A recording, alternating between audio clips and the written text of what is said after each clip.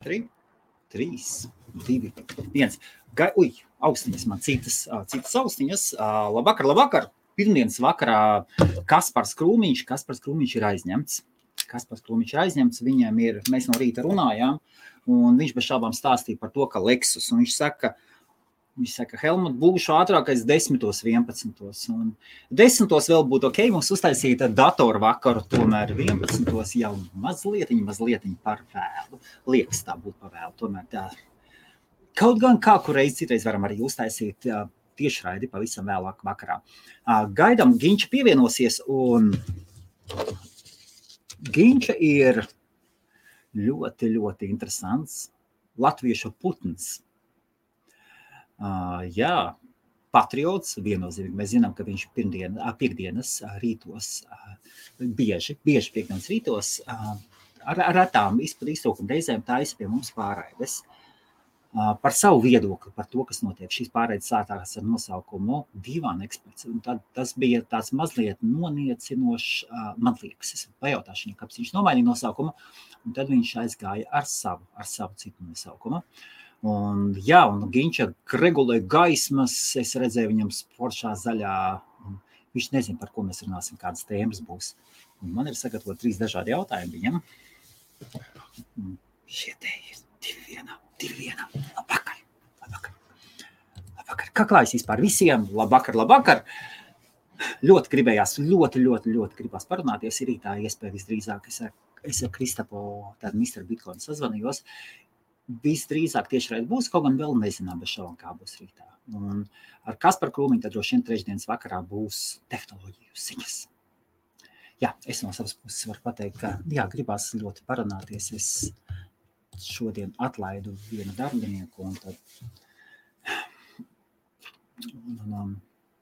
šis ir tāds process ļoti interesants, ka viena lieta ir mācīt, pieņemt darbinieku, tātad saprast, ka tev ir mācīties, dalīties ar ienākumiem, atbrīvot savu laiku, uzticēt pienākumus citam cilvēkam. Tas ir uzticības jautājums, un nākošais arī jautājums pārkāpt savam skopumam pāri. Jo vienmēr jau mums liekas, ka mēs netērējam pietiekoši, ka mēs nevis tā, ka mēs nepelnām pietiekoši, un ja es vēl tagad kādam citam sākšu visu savu peļņu nodalīt, vai arī pat sākšu iet mīnusos, tad tas nebūs pavisam labi. Un šeit ir runa par galvenā resursa atbrīvošanu, kas ir laiks. Un ja es tik daudz esmu saticis cilvēkus, uzņēmējus, kuri vieni paši savu laiku mēģina pārvaldīt, ir vienmēr parasti ir problēma ar uzticēšanos, to, ko es redzu. Vai arī cita retāka problēma ir tāda, tad, kad ir vispār pazudusi cilvēkam ticība cilvēkos. Citreiz tā saka, ka visi darbinieki ir idioti. Ir arī tādi darbdevēji, maz, bet ir. Un tad ir vēl mazāk cilvēki. Man ir viens tāds paziņa, mans labs draugs Pāvils, tie, kas atcerās senāks pārraides ar grāmatvedu Pāvilu, tad viņš vienkārši fiziski nevēlās augt liels. Viņš nevēlās. Viņš grib būt tik liels, cik viņš ir. Un tuvojas mums. Device is not connected. Ginčam pašlaik gatavojās savienojums. Un tā, cerams, mani dzird, redz, tas ir pats galvenais. Ko? Kas par kvalitāti? Traku, jā, pa traku ir nedaudz, ne? Labuma ziņā. Pārāk laba kvalitāte nevar būt. Var. Tā redz visas pumpas un visas šitās te negācijas, kas tev ir. Negācijas. Čill laiviņš šo. Čau visiem. Labvakar. Kā jūties, Ginč? Tas ir tagad paņemt nezināmo. Jā, pieņemt. Es tev esmu filozofiskus jautājumus sagatavojis. Kā jūties? Jā, es tev neesmu pateicis, kādi jautājumi būs. Es īstenībā baigi labi jūtos. Tu neesi pateicis vispār, ka kaut kas šodien būs, jā, un 10-15 minūtes iepriekš pazvanīju, un tu saka, vai Ginčā vajag vakarā, vajag bišķi paļurināt. 20, jā. Man jau nav tā, kā tev aizēju uz studiju, nospied pogu, un tev viss notiekās, jā. man sīkie jāizmet, lielie jāizmet no filmēšanas vietas ārā ir un tad jāiekārtais. Bet jūtos es labi. Vienīgais ir tas, ka jāsaka tā, ar manu skata punktu pēdējās 2 nedēļas nav bijis, raidījums nav bijis, jo iepriekšējo... Tas nav pieņemams. Es zinu, jā. Iepriekšējo piekdienu nebija tāpēc, kad man bija attaisnojošs iemesls. Nav attaisnojošs iemesls. Man bija dzimšanas diena un attiecīgi negribējās. Ginča. Piekdiena, 26. martā, jā. Un man bija sestdien, 3. aprīlī. Tā mēs abi divi. Apsveicu. Viens otru neapsveicām, mēs varam viens otru apsveikt. Jā, kā tomēr arī laivi palīdz, jā. Lūk, un pagājuši piekdien vienkārši izdomāju, ka klusā piekdiena nav ko cilvēks tracināt, lai tie, kas atpūšās, un, zin kā, klusā piekdiena, jā. Čau visiem, jā. Čau vēlreiz visiem. Un kā es jūtos labi. Labi jūtos, mums ārā tāds augsts, gan ir tiesa nepatīkams 5 kaut kur tā grādiņi, bet es mums paldies Dievam, ka lietas viņš nelīst. Saulīte. Jā, mums saulīte arī ir, bet augsts ir pūš vēji 5-6 grādi, te pa dienu bija līdz kaut kā 10 uzskrējis, bet Čau. Jocīgi mēs šodien braucām uz Londonu, un maza saulīte sāk nākt tieši no rīta kaut pēc kādiem 10-11 sāk tā saule nākt ārā, un sniedziņš sāka viegli tā. Forši. Jā, te jau arī sola kaut kāds viegls sniedziņš, bet tā arī viņš pazuda. Viņš kā nāca, tā viņš arī aizgāja. Oi! Kas tev pa krēslu? Es to meitai atņēmu uz laiviem, es paņemu no viņas krēslu atņēmu. Perfekti. Ginča? Jā. Kā var uzreiz vai var ielikt iekšā? Prieks vai laime? Kā tev liekas? Kas ir svarīgāks? Un labvakar visiem. Čill, filozofisks vakars, un varbūt ne tikai par filozofisku. Es vēlāk arī Ginčam pajautāšu, kā tur viņam ar to fórumu iet un tādām lietām, jo webmasters viņš ir ļoti, ļoti vecs. Mēs parunāsim par daudz ko. Runājot par prieku un laimi, bet man jau liekas, ka tas viens otru neizslēdz. Prieks? Tas viens otru nevar izslēgt. Tas ir, tu tādas 2 lietas saliec kopā, kuras viens otru neizslēdz. Ja tev ir laime, tad tev ir prieks, un ja tev ir prieks, tad tā ir arī laime, tā domāju. Tas ir diezgan tāds, iet roku rokā, es gribētu teikt. Ok. Un ja pateiktu, ka viens cilvēks dzīvē tiecas pēc prieka, un otrs cilvēks, piemēram, 2 dvīņi, viens tiecās pēc prieka, abi dzīvo vienā pilsētā, un otrs tiecās pēc laimes. Vai viņiem būs vienādi tie dzīves ceļi? Zini, kā ir, es jau tikko teicu, manā gadījumā, un manā filozofijā viens neizslēdz otru, un tas iet, var teikt, roku rokā, bet ja tā, prieks, bet kā būt prieks bez laimes? Ja tu esi priecīgs par kaut ko, tad tu esi arī laimīgs, Un ja tu esi laimīgs, tad tu nevar būt bēdīgs, tad tu esi priecīgs. Nē, Helmutu, te neies cauri manīm šitie tezini. Kā tev liekas? Viņi abi 2 noteikti sijāms, 2 sauguši kopā un viņi iet vienu ceļu bez variantiem. Kāds saka, ka prieks ir īslaicīga laime? Jā, bet nē, muļķības. Es saku, nē, tas iet roku rokā tur. Tu būtu pajautājis labāk, vai, teiksim, vai laimi vai pārticība, tad tās būs dažādas lietas. Jā. Laime vai pārticība, labi. Akal iestājās mana filozofija, ka pārticība tas ir tad, kad tev nav jādomā par laicīgām lietām, ka tev viņas viss ir, un tad es varu būt laimīgs. Un līdz ar to arī priecīgs. Tātad laime. Zini, katrā labā lietā ir jāatrod savs labums, savs prieks, savu laimi, savs kaut kāds, lai tev nav žēl, ka tev ir labi. Man nekad nav bijis žēl, ka man ir labi. Man vienmēr paticis, ka man ir labi. Un ja kaimiņam labi? Ja kaimiņam labi, tad skatoties kāds kaimiņš. Ja sliktam es esmu skaudīgs, īstenībā. Ja sliktam kaimiņam. Ja sliktam kaimiņam ir labi, tad vajag iezāģēt šito te trepi, lai viņš klūp un lai viņam nav labi. Vai? Nē, es esmu skaudīgs īstenībā un riebīgs cilvēks pēc būtības. Es to atzīstu, jā. Bet nē, man nepatīk, ja kādam, kas man nepatīk, ir labi. Ja? Nu, nav jau tik traki. Zini, kā ir īstenībā tiem cilvēkiem, kas man nepatīk, zini, kā es daru? Lai viņi vārās paši savā sulā. Ja viņi man neaiztiek, man vispār galīgi pofīgi. Tā kā ar tiem es nemaz tā nesakoju līdzi, vai viņi ir laimīgi, pārticīgi vai kā, jā. Tas ir vienkārši tā, ja tiem cilvēkiem, ar ko man nav pa ceļam, jā, tad, vārties paši savā sulā. Protams, ar kaimiņiem ir drusciņi savādāk, jā, man, teiksim, arī mēs dzīvojam rindu mājās, jā, un man sanāk gan vienā pusē kaimiņi, gan otrā pusē kaimiņi. Un jāsaka tā, ka ar vieniem kaimiņiem mēs ļoti labi sadzīvojam, jo, tie ir tādi. Arī nav baigi vecais pāris, bet, tā normāli cilvēki, normālos gados kaut kādi 40, varbūt tās bišķi pāri, jā. Un viņiem sīči ir arī, jā, bet, mēs viņus dzirdam reizi pusgadā, varbūt tās vienreiz vēl pa virs, teiksim, gadā 3 reizes mēs viņus dzirdam tā, ka viņi tur biškucīt patusē, varbūt tās biškucīt patusē rada sabrauc un pasēž un kaut ko padzerās, parunājās, jā. Tad ir, teiksim, otru kaimiņu, jā. Tagad gan viņi izvācās, bet tur ievācās tieši tādi paši.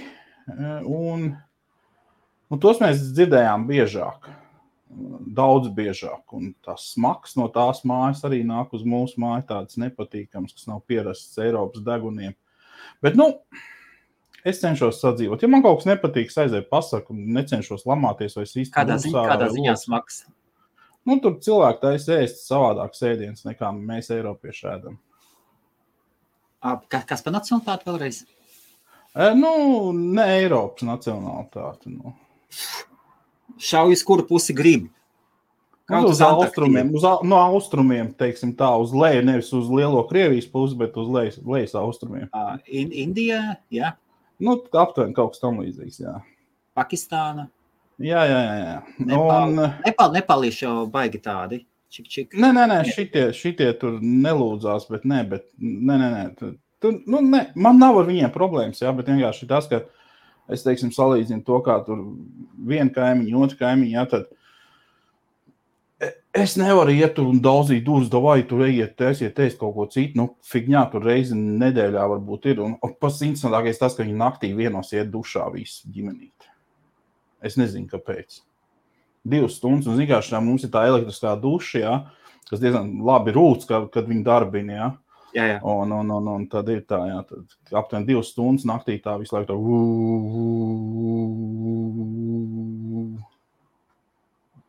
Tev ir korķis izšā? Korķi jau ir viņa mājā, jā, iekšā. Ārpus tur nekas nesanāks. 2 naktī iet dušā? Aptuveni tā no 1 līdz 3 tajā laikā visi ģimenīti iet dušā. Viņi tā 2 stundas tur visi pičājās. Varbūt ir... Nē, es domāju, ka tur vienkārši ir tas, ka naktī ir lētais tarifs. Un tad viņi dod visu mīzā pa nakti. Nē, nopietni. Viņiem arī veļas mašīna un visa elektrība, kas strādā, visi strādā pa nakti. Nopietni. Nopietni? Jo ir tas dalītais tarifs kaut kāds. Mums viņi nav, mēs viņu nepaņēmām. Mēs paņēmām, kad normāli izlīdzināto, bet ir te īrijā pieejams tāds, kad ir dienas laikā stipri dārgāks nekā naktī. Naktī, tāds, gan jāsaka, lētais variants, galīgi lēts variants ir naktī lietot elektrību. Un tad viņi izmanto. Es domāju, visticamāk, tas ir tāpēc, viņi tur naktī visu tā darbība krūtā notiek. Arī, teiksim, ar elektrisko kāršķeru mašīnu mazgā arī pēc 1. Bet, man īsti netraucē, jo es jau esmu tāds, es ielienu gultā, uzlieku galvu uz spilvenu, pasaku ar labu nakti un pēc 2 sekundēm viss. Man vispār nekas netraucē, kas ārā notiek. Man var kaut vai te, es nezinu, armija maršēt man pofīgā. Ginč, kurā gultas pusē tu guli? Kā sanāk? Labajā? Tev ir tas svarīgi vai nav svarīgi? Principā, nē. Ja tur būtu siena, jā, tad tā negribētos pie sienas īpaši gulēt. Ja, es liels cilvēks, lai izrāptos no gultas, kas ir pie sienas piestutēt, tad tā. Bet tā kā istabas vidū gulta ir, tad mums ir pofigā. Galīgi nav svarīgi. Tā ir viena no manām īpatnībām. Jā, tev ir svarīgi, kurā pusē gulēt. Tie, man liekas, kaut kādi dzīves sīkums, kuriem galīgi nav jēga pievērst uzmanību.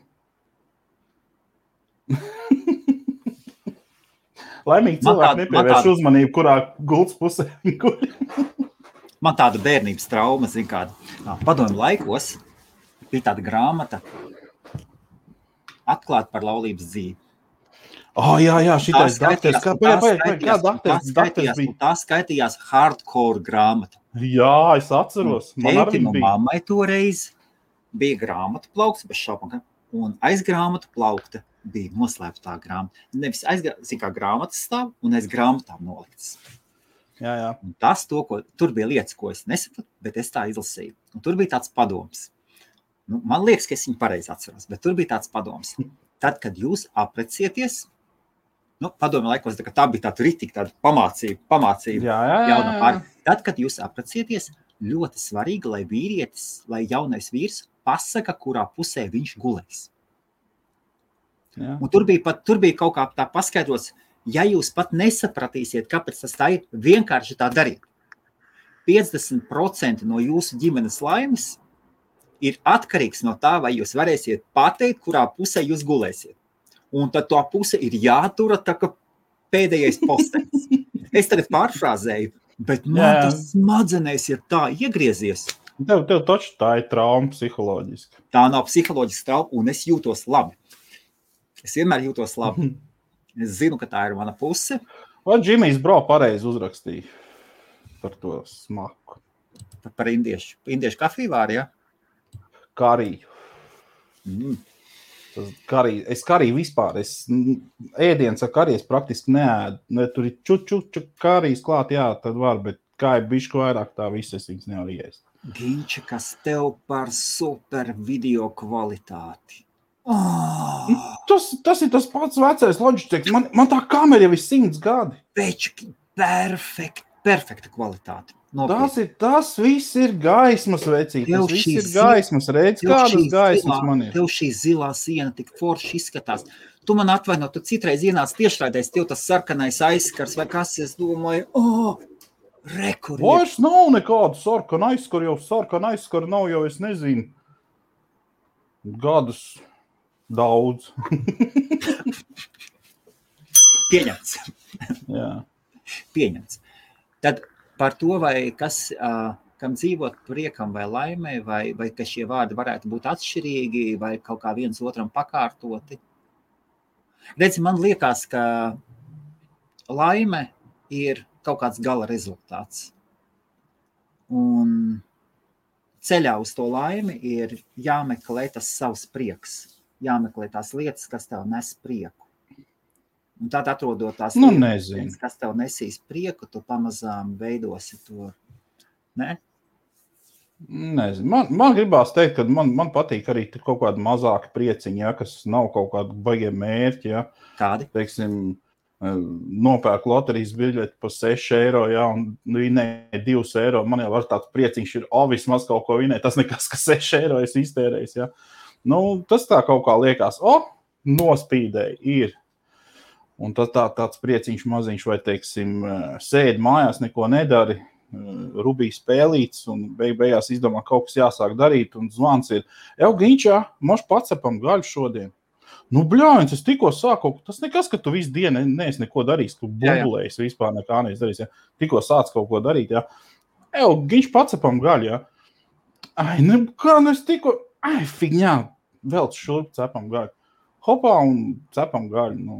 Mēs jau, es nezinu, cilvēki saka, kas kaut kādā, teiksim, kaut kādā februāra beigās, marta sākumā, viņš uzcep gaļu un pa visu Facebook. Ja, es atklāju gaļas cepšanas sezonu. Figņā, gaļas cepšanas sezoni visu gadu. Jā. Nē, visur, arī Latvijā mēs ziemā cepam gaļu, jā. Nu, tas ir pavisam savādāk, ka tu stāv ārā sniegā līdz acīm, jā, mīnus 15 grādu un tu cep gaļu, nu. Pacel iesmu, viņš sasals tā gaļu. Tas ir savādāk, tā ir savādāk, fīči forši, nu. Nu, tā kā, es saku, nu, tad ir tā maz priecīgi, nu, atnāca čoms, vai, nu, radinieks atnāca, pasēdējām, bišķi iedzērām, uzcepām gaļiņu, parunājāmies, papļāpājām, nu, forši, nu, kas tu neesi? Nu, tad es teiksim, tāda īslaicīga laime laikam jau, tas nolaimējās, ka tu dabūji to divīt, nu, okei. Bet laikam tomēr tāda īslaicīga laime nav. Tad laimei tomēr vajadzētu būt tādai garākai, moška, ne? Es nezinu, tas kaut kā. Man gribās teikt, ka tev vajag kāds 3-4 dāmas, kas pa laimi parunā, un tad jau viss būtu visiem skaidrs. Večiem ar to laimi ir tā, dabūju. Tikko spēlītāji update, jā, un spēle nenobruk. Es laimīgs. Esmu laimīgs, varu spēlēt, jā, bez nobrukšanas. Dabūju pa puscenu laptopu. Es laimīgs. Nu, tas tāds. Es teiksim, dāvanāšu šogad, nu, uz savu dzimenī dabūju, jā. Nu, es arī laimīgs, priecīgs, jā. Cik tev 21. ultra, jā. Cik tev tur tie caurumi? 5 kameras? Tur ir 5 kameras un zipeni. Nu, es arī laimīgs, es beidzot pie jauna telefona, tik 3 gadus veco lietoju, tagad tik pie jauna telefona. Es arī laimīgs cilvēks. Nu. Kā ir sajūta? Un forši, un vispār es pateikšu tā, ka šogad jau ar visām tām pandēmijām, tādām lietām, man jau tas cipars diezgan apaļš bija, bet uztaisījām ļoti, ļoti, ļoti mierīgi tā, ka, nu, bez liekas ažiotāžas, jā. Un tad tu saproti to, ka kādreiz, teiksim, gadus 5 atkārt domāju, ka šitais cipars atnāks, un tam man būs baļuks pa visu pagastu, jā, Rūdis būs pirmais, kas spēlēs mūziku tur, es nezinu, Kaspars pa DJ un tādas lietas, jā, tu esi tev izdomājis tā uz priekš tā gadiņas 5, 4, teiksim, jā. Okay. Tā atnāk tas cipars, un tu pirmām kārtām pēc likuma jau nedrīkst neko tādu darīt, jā, un otrām kārtām arī, nu tā, teiksim, vairs tās prasības tādas nav. Nu, it kā ir, bet, nu, tu darīt to nedrīkst šā vai tā, jā. Un tad tu saproti, ka tā laime vairāk vai mazāk tomēr ir tajā, kad ar tevi kopā ir tavējie. Tas ir ģimene. Banāli skan, bet, jā, ģimene, tā ir laime. Ar visu to, kad mums iet raibi ar bērniem, jā, ja viens ir tāds, otrs ir tāds, lieliem tagad ir tīņa gadi. Bet tāpat tā ir laime, kad, nu, ir ģimene kopā ar ģimenēs. Kā izpaužās tīņa gadi? Tas izpaužās tā, ka bērns meklē savu ceļu. Es jau par šito, mēs jau runājām ar Viktoru, tā kā bija pēdējais viņam laiviņš par Alvīnī laiviņš. Mēs jau runājām, jā, un tad es teicu, ka ir tāda lieta, ka tu kā vecāks, protams, ka vari teikt, tevi jāiet to taisni pa šito ceļu, jā. Bet bērns jau, tas neko nedos. Viņš meklēs vai ar tavu atļauju, vai bez tavas atļaujas, viņš pagriezīs pa labi, pastīsies, kas tur ir, paies pa kreisi, pastīsies, kas tur ir. Nu, tā kā nevar viņam tā strikti noteikt, kur viņš grib iet, kuriem ir jāiet. Viņš iet tur, kur viņam gribās iet, jā, tā kā. Tu kaut ko iesaki, kurā virzienā viņam iet? Nē, nu, protams, ka es cenšos ieteikt, uz kuru pusi jāiet ir, jā, bet, nu, tas nav tā strikti, tev ir tikai tur un viss. Nu, ko tu iesaki? Ko? Ko tu iesaki? Sūdus nevārīt. Pārējais viss ir figņā. Un kas ir sūdi? Nu, tas ir tāds, es par tādām lietām es saku, vēl pa jaunu esi, lai tu tur seksotu, nu, daudzīt logus un tādas lietas. Gadi? 14, ok, jā. Un daudzīt logus un tādas lietas, lai, nu, vienkārši, lai nav tādas lietas, tas arī viss, nu nevārīt sūdus, nu. Tā kā Iet ārā viņa saviem čomiem tāpatās un draudzenēm un darbojās, ņemās, nekas vēl nav dzirdēts. Ceru, ka viss ir kārtībā. Zin kā, tas tā vecāku cerība, ka mans bērns jau tā nedarīs. Daudz laika padārā? Diezgan. Viņa vispār, tā lielā meita, viņa tā var pilnīgi tā no rīta kaut kādos 11. Izmetās ārā un tad vakarā 7. atpakaļ mājā. Neko nevar darīt. Meitai 14 gadi, jā? Jā. Reiķini jau tagad jau arī viss šito te laiki nosēdējis mājās skolas, bet tā koledža vai kas viņas skaitās skola, tās nav. Kas, kam, ko vajag? Helmuts kaut ko rakstīs, kaut kad atpakaļ pusstundu. Un nosēdējis mājās, nonīkus par tiem draugiem, tur par to Skype un tā. Bet kas viņiem tagad tur ir, nezinu. Tur Skype jau vairāk neviens nelieto. Visādi, ko tik viņi tur Discordus un Twitchus un nezinu, ko tur tik lieto. Un lieto tādas programmas, ko mēs pat nezinām vecāk, ka viņi viņas lieto saprot. Un tad pat tiem ir tur izļarkstējusies, un tad beidzot, kad mēs vēl bijām Latvijā rēķini, to mēnesi, ja, un tagad, kad ir atpakaļ, tad, kad beidzot var iet, tad skrien. Maiks raksta, ka sūdiem arī jāiet cauri. Protams, ka jāiet cauri, bet neviens vecāks jau negrib, lai tam bērnam tādu sūdi. Nav obligāti sūdiem jāiet cauri. Maika, nav obligāti. Tas tāpat kā varētu pateikt, sanāk teica tā, katram vajadzēja iziet cauri karam. Bet nē. Šī pieredze nav obligāti. Es uzskatu tā, ka tāpat to stresiņu tiem bērniem pietiek. Manā laikā pietika to stresiņu jauniešiem, tagadējiem arī to stresiņu pietiek vairāk nekā saprašanas. Ja? Ko tu māci meitai? Da, ko es viņai varu iemācīt? Viņa liels cilvēks ir. Ko es viņai varu iemācīt? Nesagadījumā, kas tad zvani man, ne par ko nebaidies, tikai pazvani. Nē, tas ir uzreiz atrunāts, kad jebkas notiekās, vienalga, kā tev liekas, ko tu esi izdarījis. Uzvanīs, ja? Obligāti ir jāsaņemās un ir jāpazvan vecākiem un ir ok, dabūsim izā, varbūt tās tur vai vēl kaut ko, vai tur telefonu noņems tev vai vēl kaut ko, bet ir jāzvana, lai vecāki zin, kur tu esi, ja kaut kas kaut kur, ja tā kā. Zin kā zēniem ir zēniem, bet meitenes ir savādāk. Meitenēm var cik es neesmu dzirdējis, ka meitenēm džeki paņem un uzspiež. Iebaidē visu kaut kas. Es savas lēnām audzinu un saka, jūs nebaidieties, jūs tikai pasakiet, sazvaniet tēti. Man vajag sazvanīt tēti, jūs man varat draudēt visu kaut ko. Jā. Viss būs labi. Nē, es arī cenšos to pašu ieaudzināt. Vienu brīdi to saprata un kaut kā mierīgāk. Jo man tas, man tagad būtu sirds sāks sisties. Tās ir viens no bailēm, un cik nav dzirdēts, ka meitenēm ir paņemts un vairāk krimināli elementi, bet viņi paņem, viņi sameklēs to cilvēku, kam bail.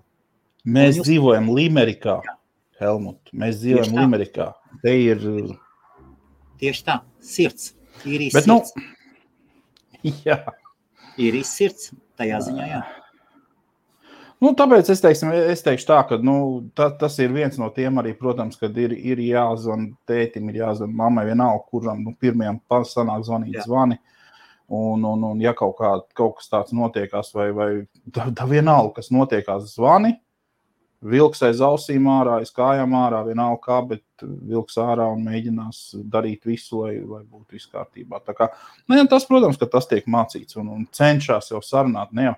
Zin kā, es atceros no savas jaunības. Draugi būs kam pazvanīt, kas piesaiks muguru? Grūti teikt. Viņai it kā ir tur tādas divas tādas draudzenes. Tev pašam. Man? Es domāju, ka jā. Ja? Man arī būs, kas atnāks līdzi. Es tā pie sevis maz ceru. Vismaz pārīts būs toči. Tad labi. Bet es vairāk ne par tā, es par tādām lietām, jā, es uztraucos, protams, kurš tēvs neuztrauksies par savu meitu tādā ziņā. Bet es vairāk uztraucos par to, ka tas bērns ir tāds, nu, kā lai pasaka, viņš nav pārliecināts par saviem spēkiem man. Viņš it kā grib kaut ko darīt, kaut ko darboties, bet viņš nav pārliecināts. Un tad atkal vienā brīdī iet un dara, un es saku, nu, bet redz, tev viss sanāk, ko tu ņurksti? Nu jā, bet tāda un tā un šitā.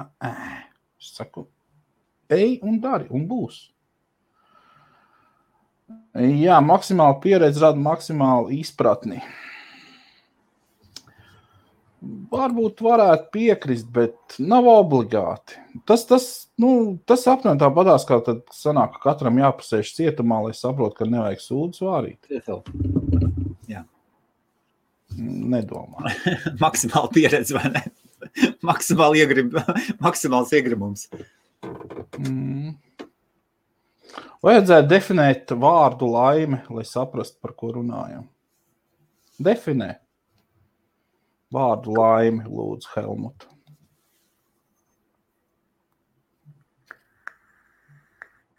Kā tev liekas? Nē. Kā tev liekas? Tu šitos te nobrauciens no jautājumiem, jā? Kādreiz tev sanāk, bet ne šoreiz. Šoreiz lūdzu definē vārdu laime.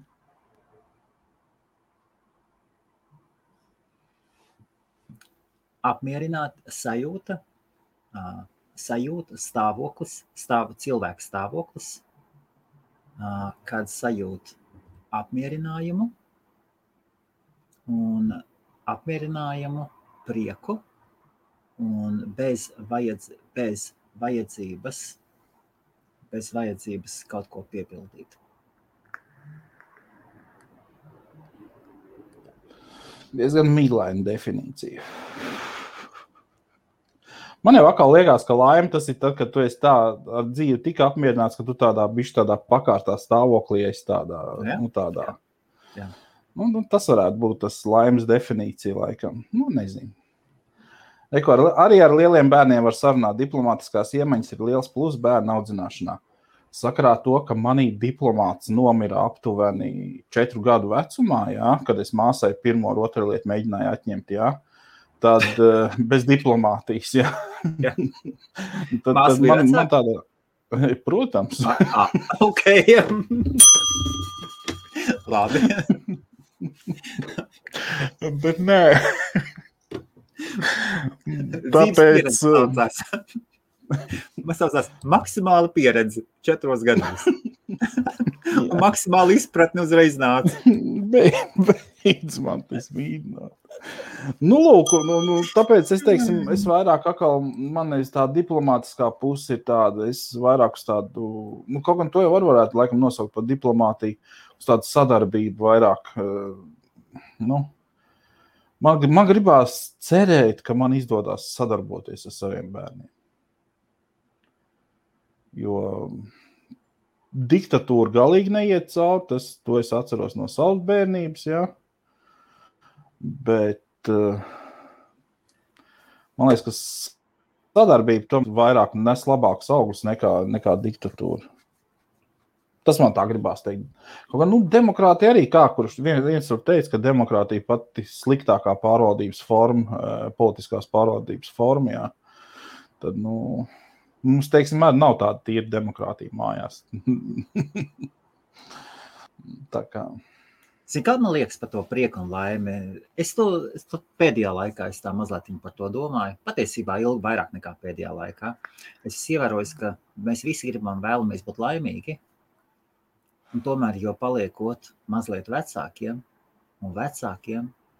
mēs baidamies riskēt, pameklēt to savu laimi, prieku. Mēs baidamies meklēt to, kas mums nes prieku.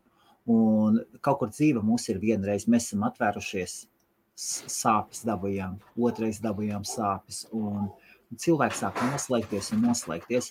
Un laime bez prieka ir tāda liela kūka bez tās augšējās daļiņas. Tad... Tas ir, man liekas, atkal, tas ir bišķi savādāk. Tas ir kaut kas savādāk nekā. Ja dzīvē nemeklēt prieku, ja dzīvē tiešām nepiepildīt prieku, nemeklēt tas, kas tev patīk, un tos mazos priekus nelikt kopā, tad tā laime nemaz nesanāks. Un cilvēki grib būt laimīgi, un tad tu vari noskaņoties, kā tu gribi, tu vari meditēt, tu vari pie sienas pielikt, pie katras sienas var pielikt pa $100. Zini tādus cilvēkus, ja? Tur $100 noslēpt, tu pašam arī? Man nauda nav jāslēp, man nauda makā stāv.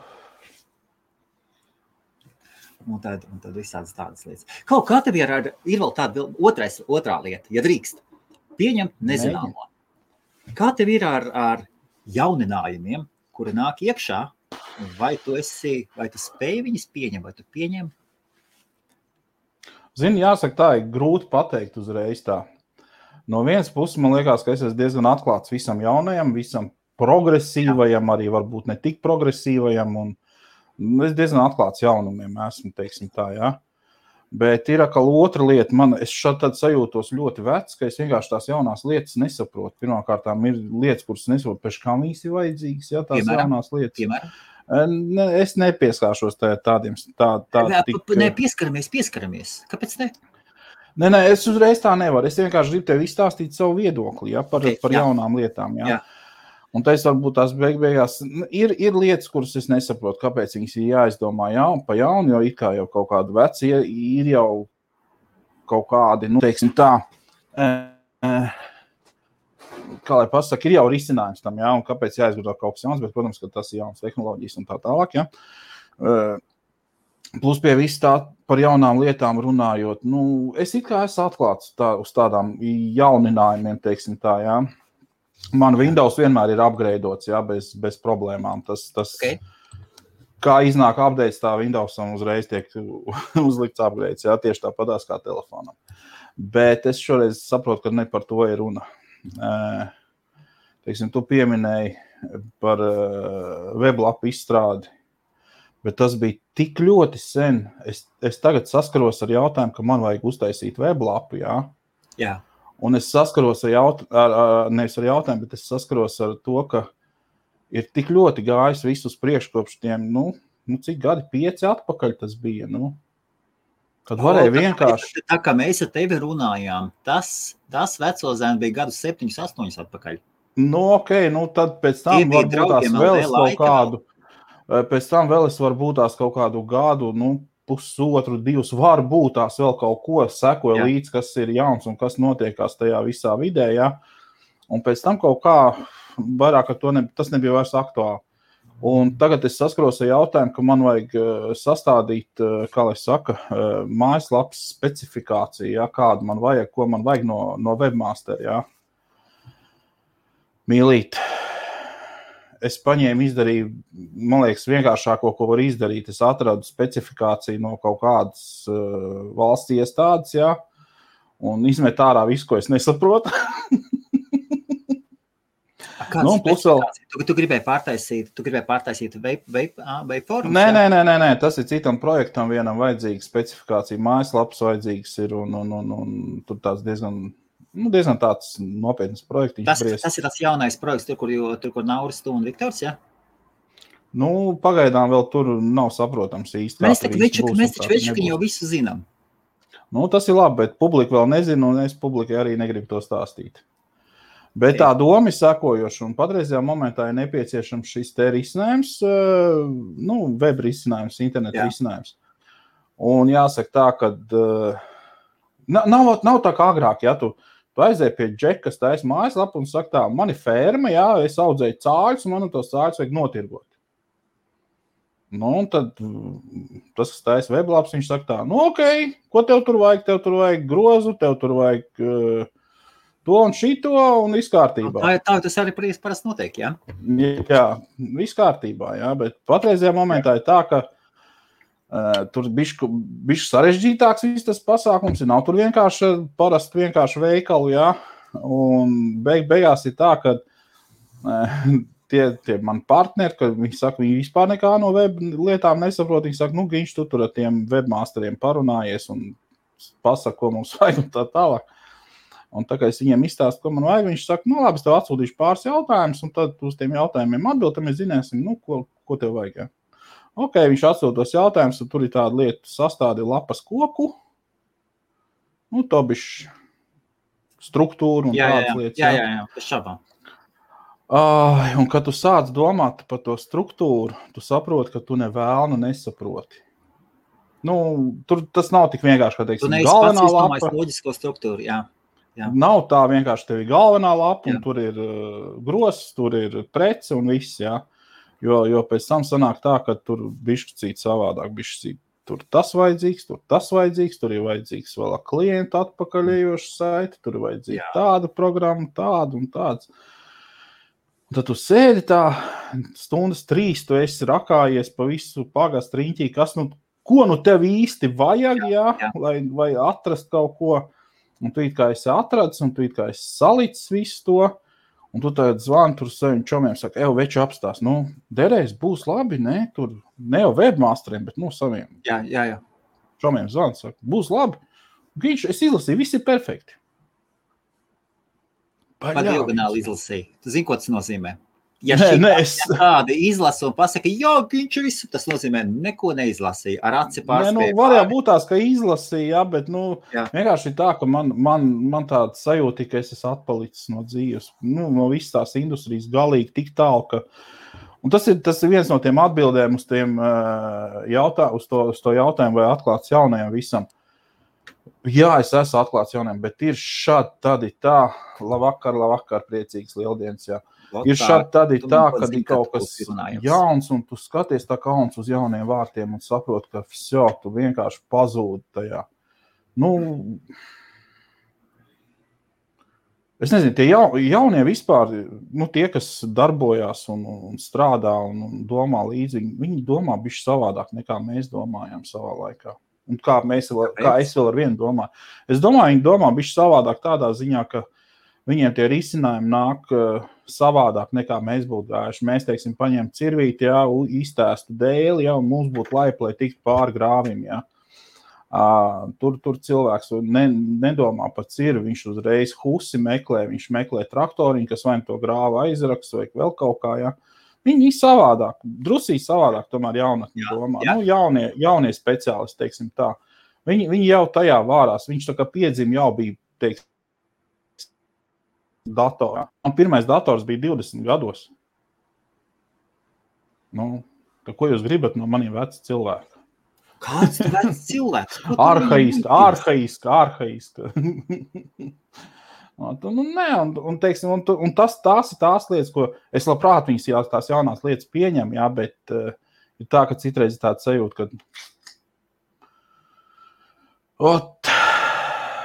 nedavēlk mans līmenis intelektuālais līdz tam. Bet, Izcelšu vienu jautājumu, komentāru. Mārtiņš saka, ka Ginč būšu solidārs ar teviem, piekrīt visam, ko saki, jo tieši tagad esmu tādā pašā situācijā.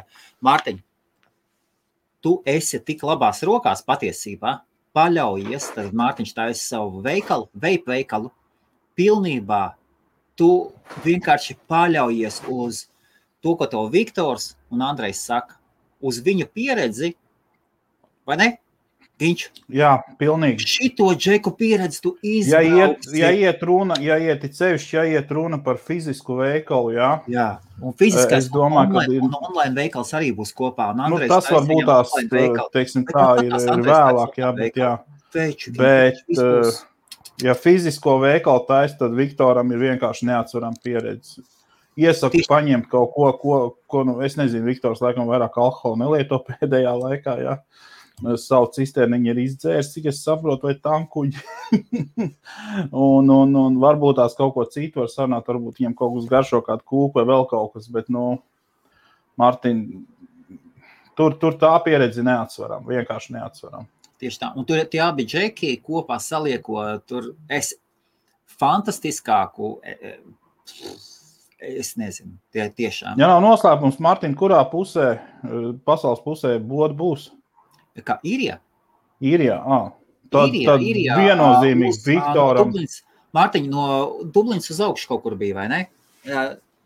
Man liekas, kā austrum pusē. Drokhed, Dundalka. Kur Mārtiņš pateiks? Labi, bez redzības. Jā, lai uzrakstīs. Jā, bet es saku, tādā ziņā neatsveram pieredzi ir Viktoram, jā, ja tu noteikti Viktoris jau sazinājies.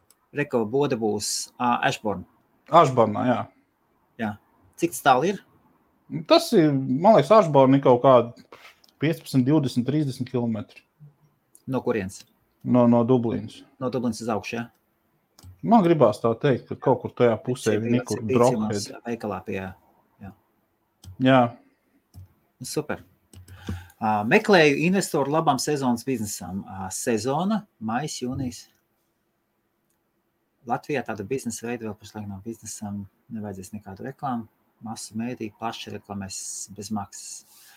Lotār, saki man, kad tu esi gatavs un parunāsim ar tevi divatā par tavu biznesu, ja tu vēlies. Un varbūt kāds ir gatavs, varbūt arī sameklēsim. Jo, Lotār, šis ir interneta biznesa fórums, jā, IBF, tā kā visi biznesi mierīgi varat parunāties un ceļš ar Helmutu. Helmutam patīk pajautāt tādus jautājumus, par kuriem tu, Lotār, nemaz iedomāties nevar. Un nevar iedomāties par to, ka viņi svarīgi tavam biznesam arī pierējas. Ne tikai tas, ka Helmutam murķēt patīk, ja? Bet īstenībā tas ir kā var daži labi tie jautājumiem.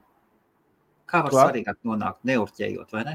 Nē, protams, pilnīgi piekrīt. 15 km no Dublinas, ko mīt, jā. Jā. Zini kā ir, mēs te ar cienīto bijām izdomājuši vienā brīdī mainīt dzīvesvietu. Aha. Un, zini kā, man jau cienītāji ik pa laikam saka, vecīt, tu esi iesūnojis, tu esi komforta zonā līdz acīm, jā? Jā. Un tev ir labi, jā, un viņi nesaka viņai slikti, jā, viņai arī visi tā kā vajag, jā. Visi, tu jau esi centos gadus vienā vietā dzīvot, tu jau zini, kurā momentā, kura boda ir vaļā, kurā momentā tu vari aizskriet uz kurien, jā, un pa kur ceļu īsākais ir, lai tik līdz tai bodai, jā. Tas ir viens, otrs materiālā ziņā arī sūdzēties nevar, bet, esam šajā vietā jau ilgi bijuši, jā. Un vajadzētu, lai bīdītos tālāk, vajadzētu kaut ko mainīt. Man jau liekas tā, ka cilvēks, es esmu laikam no tiem, jā, kas ir tāds, kā saka, stagnāts, jā. Es esmu vienā vietā apsēdies, jā, man tur ir forši, es esmu priecīgs, laimīgs, ka es tur tā forši sēžu, jā, mīkstās mēbelēs. Un man nemaz tā īsti nav tā vēlēšanās kaut ko vēl tur, kaut ko darīt, varbūt, lai mīkstāks pilventiņu dabūtu, vai varbūt tās, es nezinu, pakašnieks logas ielikt, pofigā. Un tad vienā brīdī, zini, tu sēdi tā komforta zonā, tu savā esi, jā, un tad nāk viens un sāk bakstīt tev vecīt, bet mums kaut ko vajag pakustēties, kaut ko padarīt vajag. Un tad mums bija tāda nobriedus doma, mēs mainām dzīvesvietu pirmām kārtām, un tad varēs arī, zini kā, jaunā dzīvesvietā tev visi jauns, tev ir jāiesprings, lai tu varētu ātrāk atrast, kur ir tuvākā bodīt, kur ir tas, kur ir šitas, un kā bērni pa skolām, un tā tālāk, un tā tālāk. Un plus pie tā viss, tad uzreiz tev sāk arī pelēkās šūnas vairāk kustēties un strādāt, un tas ir tāds bišķi tā, davai kusties. Un gribējām, bija tāda doma uz Dublinas pusi pārvākties, bet murks, kas darās ar īres tirgu īrijā. Ārprāts. Tas ir vienkārši ārprāts. Cenas tās ir tādās griestos 1000, var vēl atrast 3 istabu māju pat 1200, bet tas ir tādā čuhņā, tas ir tādā kaut kādā meža vidū. Yep. Ārprāts. Pēc tam sākām skatīties, mums te pat kaut kur Limerikas pusē, jo es domājam, ka, it kā man cienītā vispār, viņi tāda, pilsētas cilvēks, viņai vajag burnu pilsētas un tādas lietas. Man ir kā tik traki to nevajag, bet, protams, ka patīk pilsētā dzīvot, jā, jo tas viss tev par roka ir. Bet es domāju, ka varbūt pamēģināt kaut kur drusku nos no pilsētas, jo pirmkārtām tur visi šitie te vietējie skumbēgi saucamie, jā, tie dzīvo pilsētās, jā, viņi tur ārpus pilsētas īpaši nemīl dzīvot, jo tur viņi nevar ar kājām aiziet nekur visur izstaigāt visus šitos te.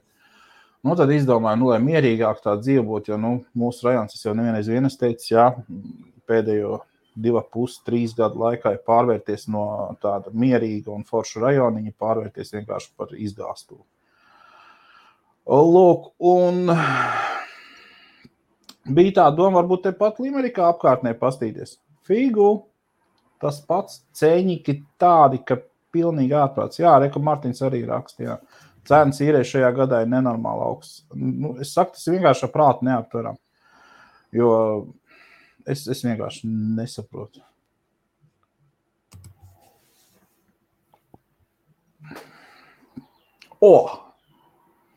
Man jau uzreiz piesaist vārdu salikums nudistu pludmali. Žipčiks, Lotārs. Teiksim, Lotār, drīkst vien jautājumu. Tur, nudistu pludmalē, kafēnīca, tā tad darbiniekiem arī jābūt ir nudistiem.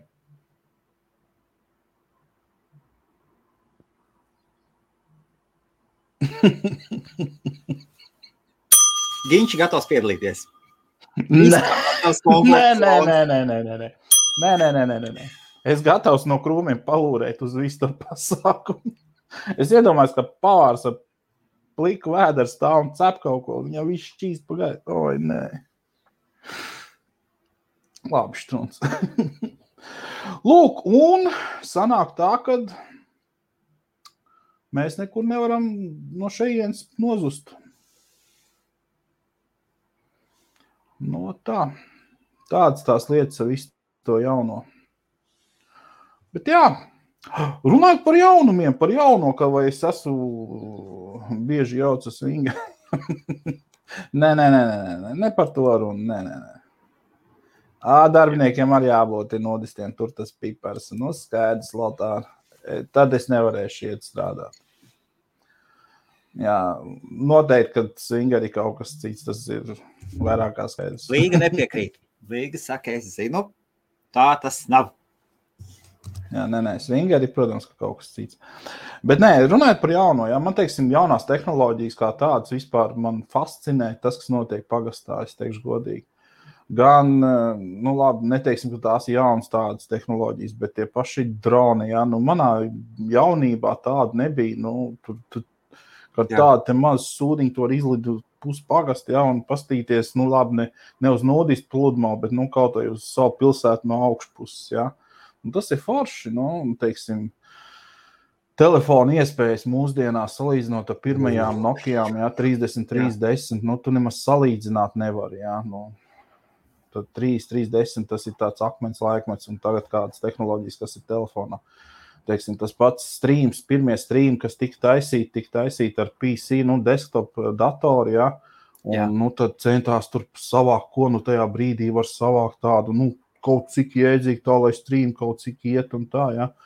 Tagad vienkārši Windows tabletīt, jā, viss notiekās.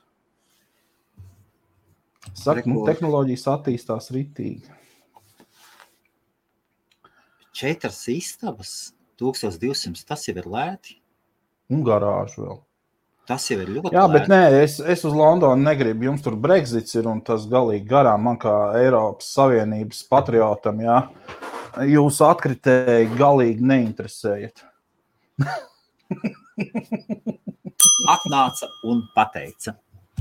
Tāds jautājums. Man ir viena tehnoloģija, kuru es nepieņemu. Piemēram? Pulkstenis. Es redzu, kas tev ir uz rokas. Man bija tā, man 2 vai 3 reizes piedāvāja bez maksas jaunāko Apple Watch. Es nemaz negribu. Zini, es zinu cilvēks, kas nevar nesāt pulksteni. Es zinu cilvēks, kas nenēsā pulksteni, panēsā un atkal nenēsā. Es zinu cilvēks, kas pulksteni nesā kopš 7. klases, jā. Aptuveni 7. klasē, un tajā laikā rokas pulkstenis kā tāds nemaz nebija tā tik vienkārši iegūstams. Varēja, protams, aiziet veikalu nopirkt, bet viņš bija dārgs maita. Un tādam puišalim nemaz tā īsti tos pulksteņus jau nemaz tā nepirka, jā. Tur kaut kādu lēto, varbūt varēja, bet, reti, kad nopirka tādu pulksteni. Un mums kaimiņos dzīvoja pulksteņmeistari, un mēs ar viņu pulksteņmeistaru dēls gājam, un mēs gājam vienā klasē. Un tad arī tie vecāki tā bišķi sačupojās, un tad mani vecāki no viņu vecākiem nopirka pulksteni, un es tiku pie savu pirmā pulksteņa. Un, vai atdevu, es pat īsti neatceros vairāk to stāstu, bet es tiku pie pulksteņa, jā. Un tā es kopš 7. klases nesēju pulksteni. Cenšos, man viņš ir dienu un nakti uz rokas, pēc 4 sutām viņš ir jāuzlādē, vienu nakti viņš lādējās. Tā. Jā. Un kā tev ir? Mehāniskais pulkstenis vai elektroniskais pulkstenis? Es teikšu uzreiz, jā. Savā laikā, protams, kad tika tēmēts tikai uz mehāniskajiem, tas ir, teiksim, kaut kāds zenīts, jā, un Pobēda bija tāds ļoti populārs pulksteņi. Es, protams, pa vidu arī panēsāju Montānu, jā, elektronisko, kas bija šitiem 16 melodijām un tādas lietas, jā. Protams, tas arī tika panēsāts, bet vispār mehāniskie pulksteņi vairāk vai mazāk tajā laikā bija patreiz tikai un vienīgi vietpulksteņi. Jā. Tas ir, jo tā ir nākošā, var teikt, pulksteņu paudze. Neviens Šveices pulkstenis nestāvēs blakus kārtīgam vietpulkstenim. Jā. Ne precizitātes ziņā, ne funkcionalitātes ziņā, nav tā. Tā kā patreizajā momentā vietpulkstenis. Tikai vietpulkstenis, jā? Jā, patreizajā momentā, jā. Protams, varu kaut ko pašikot. Man ir pāris labi pulksteņi mehāniskie, jā. Var pašikot, jā, un aiziet uz kādu pasākumu mehānisko pulksteni, bet ikdienās. Lai šikot ar mehānisko pulksteni, cena sāks no 50 000. Nē, tas ir pārspīlēts. Ja tu gribi šikot, tad jāšiko ir ar šikiem pulksteņiem. Ok, labi, piekritīsim, ne pašikot, bet, izrādīties mūsu nabadzīgajā vidē, kur, teiksim, ja tev pulkstenis maksā pie štukas, jā, ka tas jau arī diezgan tā. Okay, jā. Tā, diezgan stabils tāds laikrādis, teiksim tā, jā. Nav viņš tur šitie, kas viņi tiek šausmīgie no Ženēvas, jā, bet, labi štruns. Bet tāpatās, ja gribās tā parādīt, ka tev ir tāds, saprot, man pulkstenis domāts laikam. Bija domāts, lai apstītos, cik ir pulkstenis. Un tā vienu brīdi, tā situācija ir tāda, ka tev šī telefons 24/7 pie rokas, pa rokai, ja? Tur arī pulkstenis iekšā. Un es vienu brīdi nenēsāju pulksteni, un es jūtos tā kā, pa pliko būtu. Un trūks tas, kad ir tas pulkstenis uz rokas. Bet tagad, protams, kad vietpulkstenis, gudrais pulkstenis, jā, viņš jau nav tikai laikam, jā, tu pasties, tu tur redzi datumus, cik tu esi pastaigājis, kas tev sirsniņi, jā, datumiņu, laiku, pabīd pa labi, jā, tur ir, teiksim tā, mašīnā brauc pabīd pa labi, ieslēdz muzičku, lai mašīnā skan, jā, tur pabīd vēl, tev tur, nezinu, var uzstādīt modinātāju, apstīties un tā tālāk atbildēt uz zvanu, tu no viņa vari vienkārši, lai neceltu trubu augšā, trubu ir pakaļajā kabatā mašīnā sēdi, un ja es aizmirsu izvilkt, bet, atbildēt tā vajag. Labi, mašīnā braucot, hands-free lielais ir mašīnai pieslēdzies, bet, fakts kā tāds, jā, tad. Tā kā, nē, tikai vienīgi smartwatch, un tas ir definitely nepieciešams. Vispār ir atpalikuši. Es nesaku atpalikuši, nē, priekš manīm tas ir, tā ir opcija, kas ir vajadzīga. Un Martina laimīgi nesā pulksteņus, jā.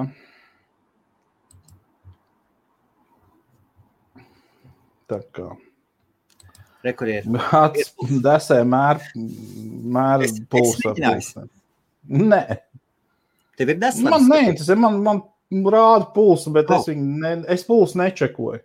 Tev ir desas leduskapī? Man ir cīsiņa leduskapī. Paņemam, pamēģinām. Nē, es netaisīšos tagad antireklāmu taisīt savam pulksterim. Kopā un Nē. Es netaisīšu antireklāmu, savam pulksterim. Nekādā gadījumā. Nedod Dievs, viņš uzrādīs pulsu. Jā, arī viņš rādīs. Zini kā, tas ir tāpatās, kā Viktors uzlicis masku, uzlicis saules brilles un saka, mans telefons man neatpazīst. Face ID vai kā viņš tas saucās. Jā. Man telefons man neatpazīst, pērkēt Sony, nepērkēt Samsungus. Jā. Tad bija pretī no manis bija aptuveni tā, ja tavs Sony tevi atpazīst maskā un saules brillēs, tad es nevienam neieteiktu to Sony pirkt. Jā. Jā. Jo, Labi, tu. Tā kā, katram ir savs pielietojums, jā, Ginča, kā ir? Tad ir daudz jaunas lietas, nāk un kaut ko mēs pieņemam, kaut ko mēs nepieņemam. Tu turpini izglītoties? Katru dienu. Kā? Tev jau nav jāiet uz skolu, lai tu turpinātu attīstīt savu domāšanu, attīstīt savus intereses un saprašanu par lietām, kas arī tagad ir, teiksim, kaut kādam neandertālietim, tu varētu iestāstīt, kā strādā televizors, jo vienkārši viņam poņas nepietika tam visam, jā. Bet, zini kā, mēs esam izauguši visām ar šo te lietu, ka tehnoloģijas ļoti ātri attīstās, jā. Es vēl ar vienu nezinu, kas ir datorprocesoru iekšpusē, jā, jo man vienmēr ir bijusi tāda ļoti liela pietāta uz to visu, jā, un es pat viņu neesmu salauzis, lai apstītos, kas ir iekšā, jā. Jā. Un kā tas viss darbojās, man galīgi nekādas saprašanas nav vispār, jā.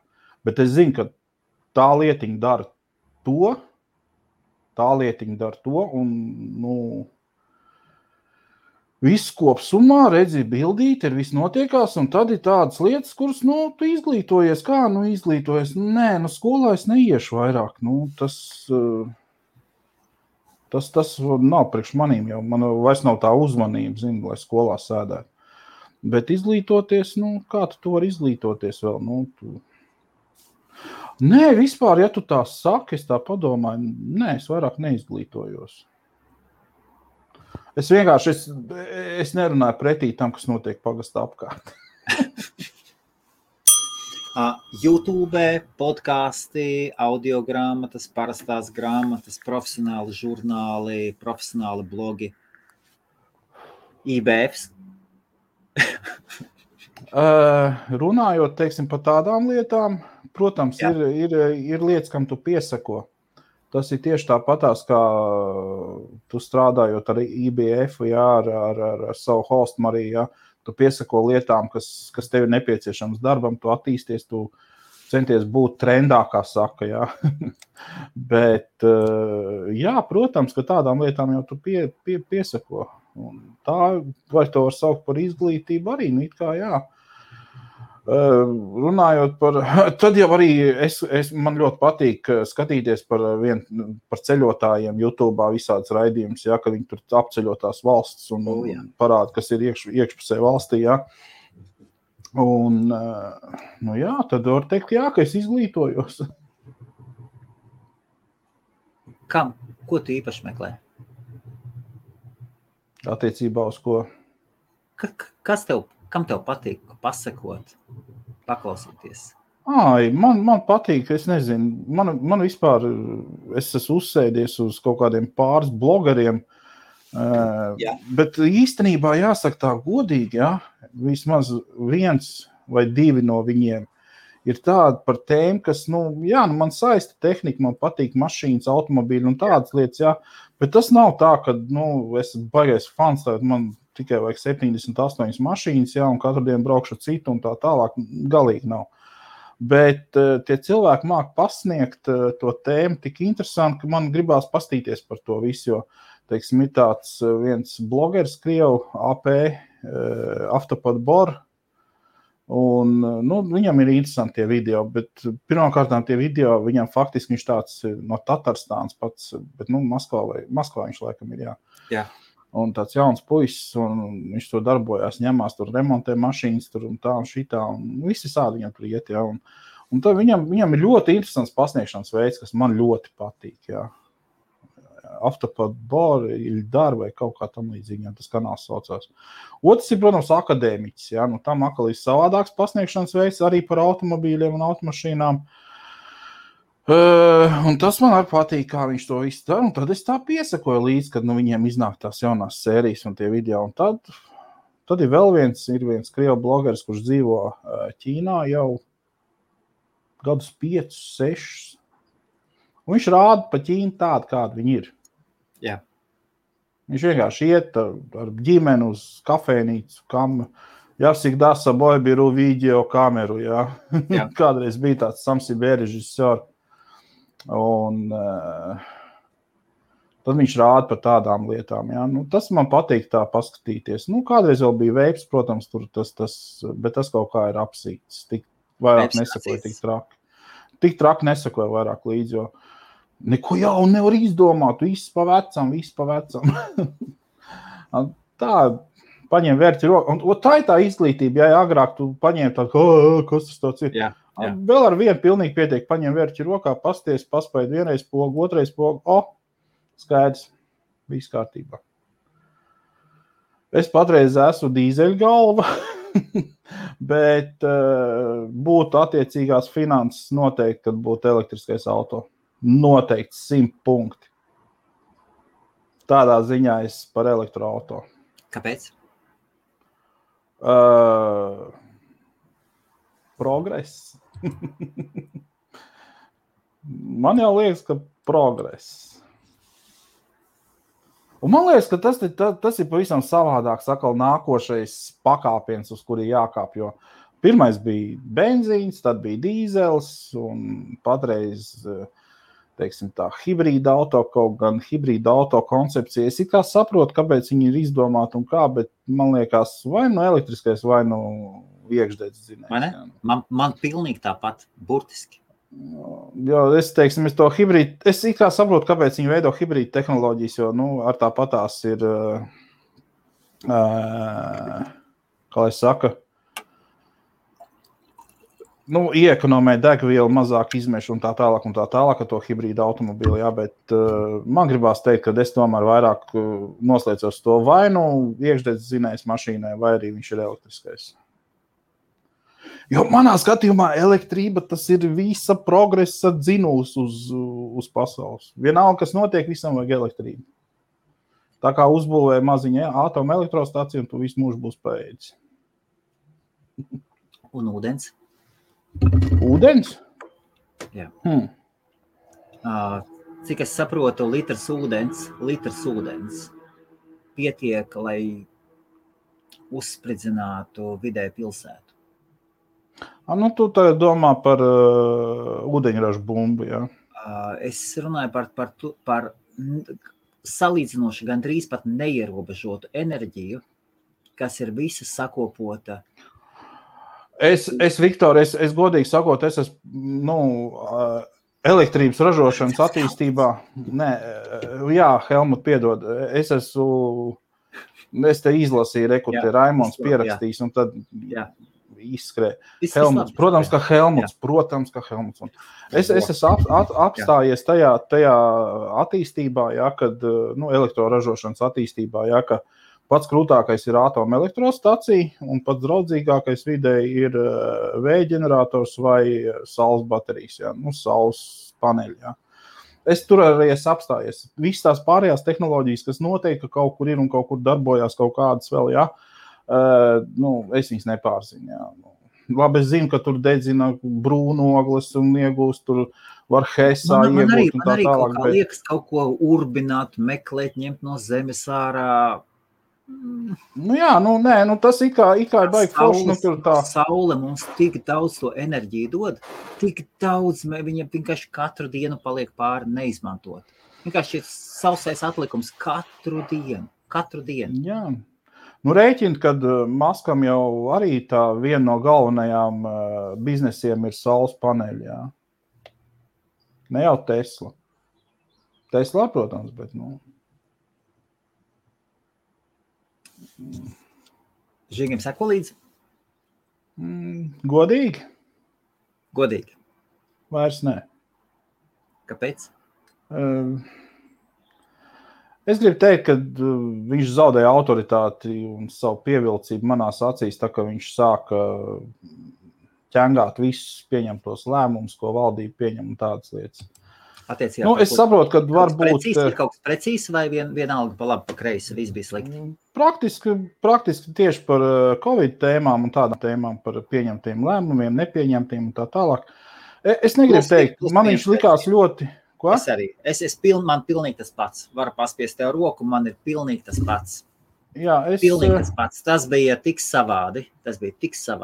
Jā, jo godīgi sakot, man no paša sākuma bija skaidrs, ka tur viss ir uzspēlēts un forši viņam sanāca tiešām cepuri nost. Jo es esmu no tiem cilvēkiem, kas cenšas nelamāties un visādus sliktos vārdus nerunāt. Vienkārši esmu tā audzināts. Jā, un es, protams, arī varu pateikt biezāku vārdu un nekautrējos no tā. Bet viņam viss tik dabīgi sanāca, tik forši viņam sanāca un viņa ceļojumiem cepuri nost. Tur tiešām cepuri nost. Tam cilvēkam ir iekšas, jā, izbraukāt visādas Dienvidamerikas un tā tālāk. Vienkārši viens pats ņem un dur, fočē, raksta. Cepuri nost. Un par viņu visiem tiem viģikiem, kur viņš deva vaļā, jā, super, man patika, tiešām patika. Bet tad vienā brīdī iestājās tas, ka viņš par visiem šiem Covidiem un tā tālāk vienkārši valdību ķengā ārā. Ir par ko lamāt valdību, pilnīgi piekrīt, ir. Bet, ja tev nav ko pretī likt, jā, tad tā ir plika diršana, es atvainojos par tekstu, jā. Un ir viena lieta plika diršana, otra lieta tautas musināšana. Tur bez viņa pietiek daudz, jā. Labi, tas ir... Bet tas ir mans viedoklis. Man jau tas solīja, ka atrakstīsies no... Es ieliku IBFā, es ieliku šito te. Paskaties, es tev parādīšu. Katru reizi jālogojas iekšā. Paga. Mazlietiņi. Kur mums ir?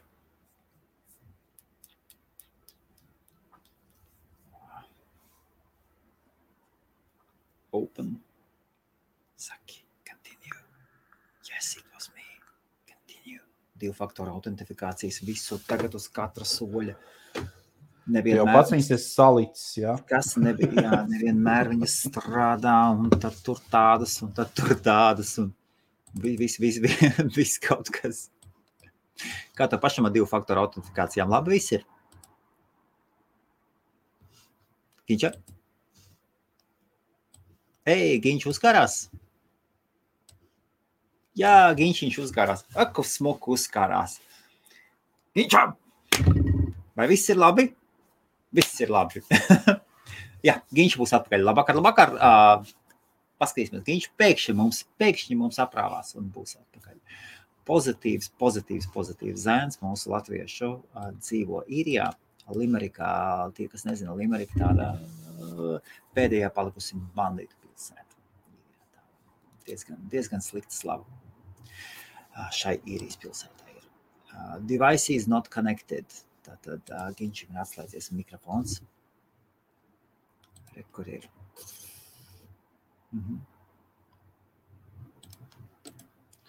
Jep. Paskatīsimies. Krievijas jaunā mūzikas balva visi staigā pa nažās mani. Labas vakars, tā parasti Ginču saka, labas vakars. Ginča, tev nav kamera, tev nav video, Ginča nāk ir. Problēma Amerikā ir. Paskaties, Ginčiņ, rekord, es palaidīšu uzreiz šo te. Paņemsim nost. Kur mums ir? Banga. Aiziet. Reka mums ir. Jau uztais mazāks šāds te. Tad viņš tā normāli parādās. Tad mums aiziet tiešraidē. Priecīgs stildienas, viss kārtībā. Un es paņēmu nošēroju šo te. Rekord ir tāds slimuma profilaks. Uztaisīja foršu video. Un prieks, ka redzēt, ka beidzot kaut ko dara. Jo otrai pusē ir jādod atspars arī. To vajadzēja. Es jau savā skatu punktā jau es teicu, es nesaprotu, kāpēc valsts nenodarbojas ar propagandu? Jā, kāpēc valdība nenodarbojās arī ar propagandu? Jā, es pilnīgi tev piekrītu. Un paskaties, un reku mēs ielikām, un paskaties. Rekators Rūdis, nožēlojam mākslīgi, aktieriem arī vajag pelnīt, šo lapu arī būs jābloķē, viens jau reku 3 laiki. Fēliks pasaka, ka lapu vajadzēs. Fēliks! Mūsu foršais Fēliks!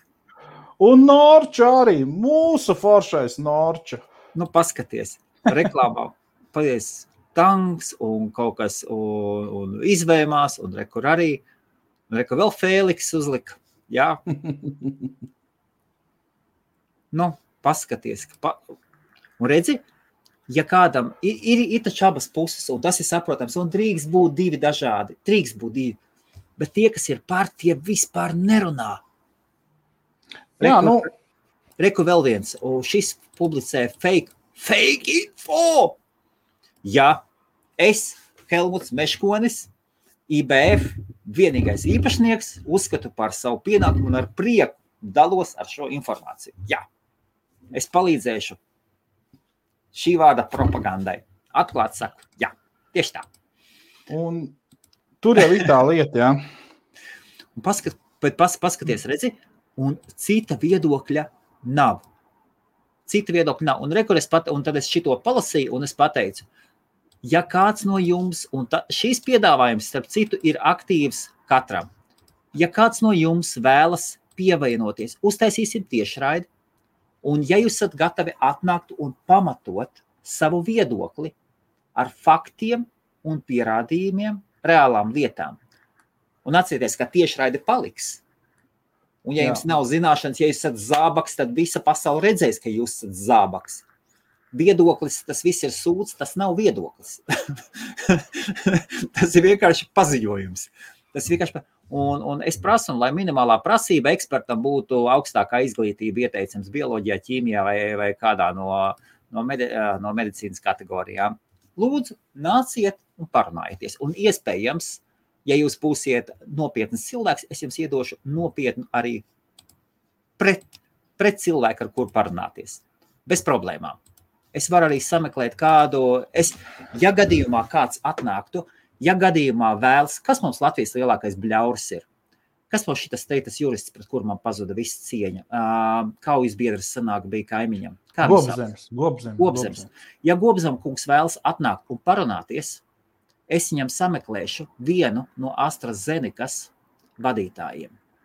Gobzema kungs, jums atklāts uzaicinājums, nevis kaut ko murmulēt, braucot pie stūres, kas vispār, es nesaprotu, kā to jurists var darīt profesionāls. Tas man vispār neierakstās, nekādos.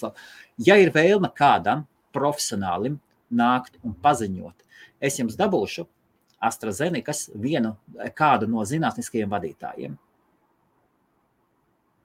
Bet tad tiešām ir jābūt cilvēkam, kuriem ir Latvijā svars, un tad es nolikšu arī otru pusi. Un tad nāciet un argumentējiet. Es tikai par. Es teikšu tā. Te jau jautā, vai te kāds, kas ir jau potēts. Es labprāt, Kaspars Krūmiņš ir? Bet man neņem pretī. Man vēl nedod. Man nav pienākus rinda. Tā kā es vēl nē. Bet, ja man kaut vai šokar pazvanīt un teikt rītā 7 esi pēc potas, es jau šodien jau te bērstu, un būtu jau aunu kājas un ej. Jo, mums arī, viens ļoti labs raksts bija, es tagad nepateikšu, kurā mēdījā, bet bija par to, ka šie te Covid par un Covid pret un vakcīnas par un antivakseri un vakseri, visi šie te viedokļi pat ir tik tālu, kad sastrīdās ģimenes. Tur taču var būt viedoklis. Jā, mums, teiksim, mums ģimenē arī ir atšķirīgi viedokļi, jā. Bet es jau pret, man arī ilgi pret. Māmiņa saka, vispār nemaz nedomā. Nē, it kā nav pret, bet arī nav galīgi pār, jā. Man večukiņi, man ir pret. Jā, te arī es netiešu pie pār, jā. Mīļā, miera labad, jā, ir tā, ka mēs varam izrunāt to jautājumu, bet mīļā, miera labad, tad es labāk neiespringstu uz to, ka, teiksim, mēģināt pierādīt. Es saku, reku, tur ir informācija, palasi to arī, nelasi tikai Facebooku. Jā. Jā. Viss jums dislikes un subscribe. Mārtiņ, bet joks ne joks, bet tad, kad tas padalījās, aizgāja, bija, bet nekas taču traks. Man kaut kā gaismām kaut kas notikās, bet ēnu uzradās, pofīgi. Jā, bet runājot tieši par šo te jautājumu, mēs palikām tieši par šito pašu Žigi, jā. Jā, kopš tā laika es īsti Žigiem vairs nepiesakoju. Es vairāk piesakoju, ja viņam iznāk kaut kāda jauna grāmata, vienkārši vai kaut kāda apraksts no ceļojumiem, tiem es piesakoju, tur viss ir ok, tur cepurnos cilvēkam, jā. Bet kā viņam ir šis te viedoklis, kas nav tā, ka tas viedoklis, viņš vietām pat tas viedoklis saskana manējo, saproti? Tas ir visbēdīgākais. Bet ja cilvēks tā var izteikties par to, tad piedodiet, bet nē. Un runājot par to, kad valsts nenodarbojās ar propagandu, jā, es teicu kopš pirmā skata punkta, jā.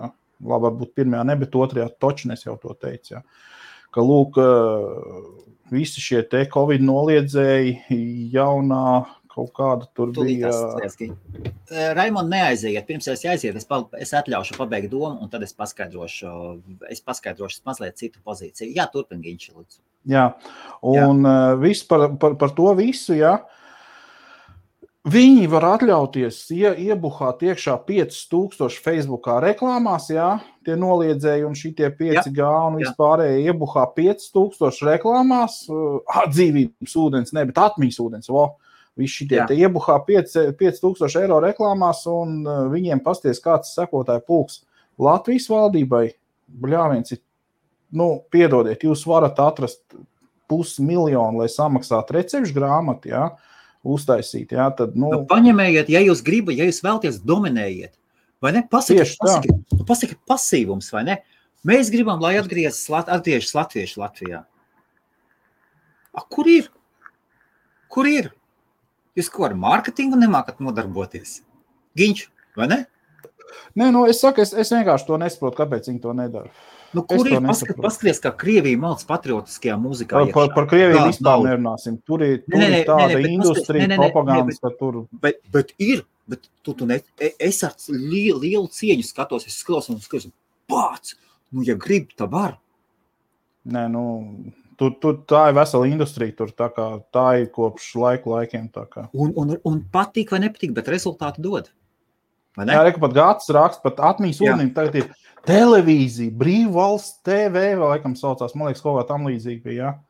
Tas ir vispār, tur ir saprot, tur ir viņi iespringuši, jā, un viņiem pat ir sava televīzija jau uztais, labi, internet televīzija, cik es saprotu patreizajā momentā, bet tie raidījumi neko neatpaliek no šitā te kā viņi tur, bez tabū un tā tālāk. Reku man ilgas, saka nodevējs. Ne forši.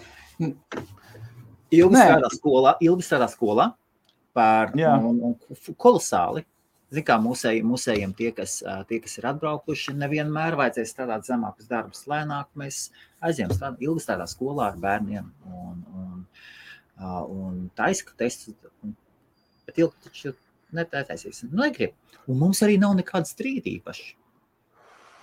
Mēs arī nestrīdamies, mēs padiskutējam par šito, bet jā. Un jā, reku man pagaidu līdās Maiks tad tu Ginča piesako, kad Žigs izlaiž grāmatu un kad ieliek video par Covid, tu atsako. Nē, nav tā, ka es esmu atsakojis. Man tomēr nāk tie paziņojumi un tā tālāk par visiem tiem video. Un es vienkārši pastos, kārtējais video par to tēmu, tad es, Un, ja ir atkal par citām tēmām, kas man tiešām fascinē no viņa puses. Paskatoties to brīvvalsts TV. Kas ir brīvvalsts TV? Tā ir televīzija, kurā apvienojušies ir visi šitie te atmiņas ūdens, tad tur kaut kāda sekta vēl ir, tad ir... Tas nekas kāds minoritāts ir ok? Nē, tur tā ir ritīga sekta. Šleseram kādreiz baigi palīdzēja savā laikā tikt pie varas tā sekta. Tā. Es neatceros vairāk, kā viņi sauc, bet bez atšķirības. Ja. Kurš tur ir apvienojušies visi antivakseri, 5G, ienīdēji un visi šitie te, visi. Un tu saproti, tur ir kvalitatīvi tie raidījumi. Labi, tur ir ūdens galīgākais informācijas ziņā, ja, bet tie raidījumi ir uztaisīti kvalitatīvi. Nu, tā kā televīzija taisa raidījums, ja. Tas valstī ir nauda, televīzija. Ir gatava. Televīzija jau ir gatava.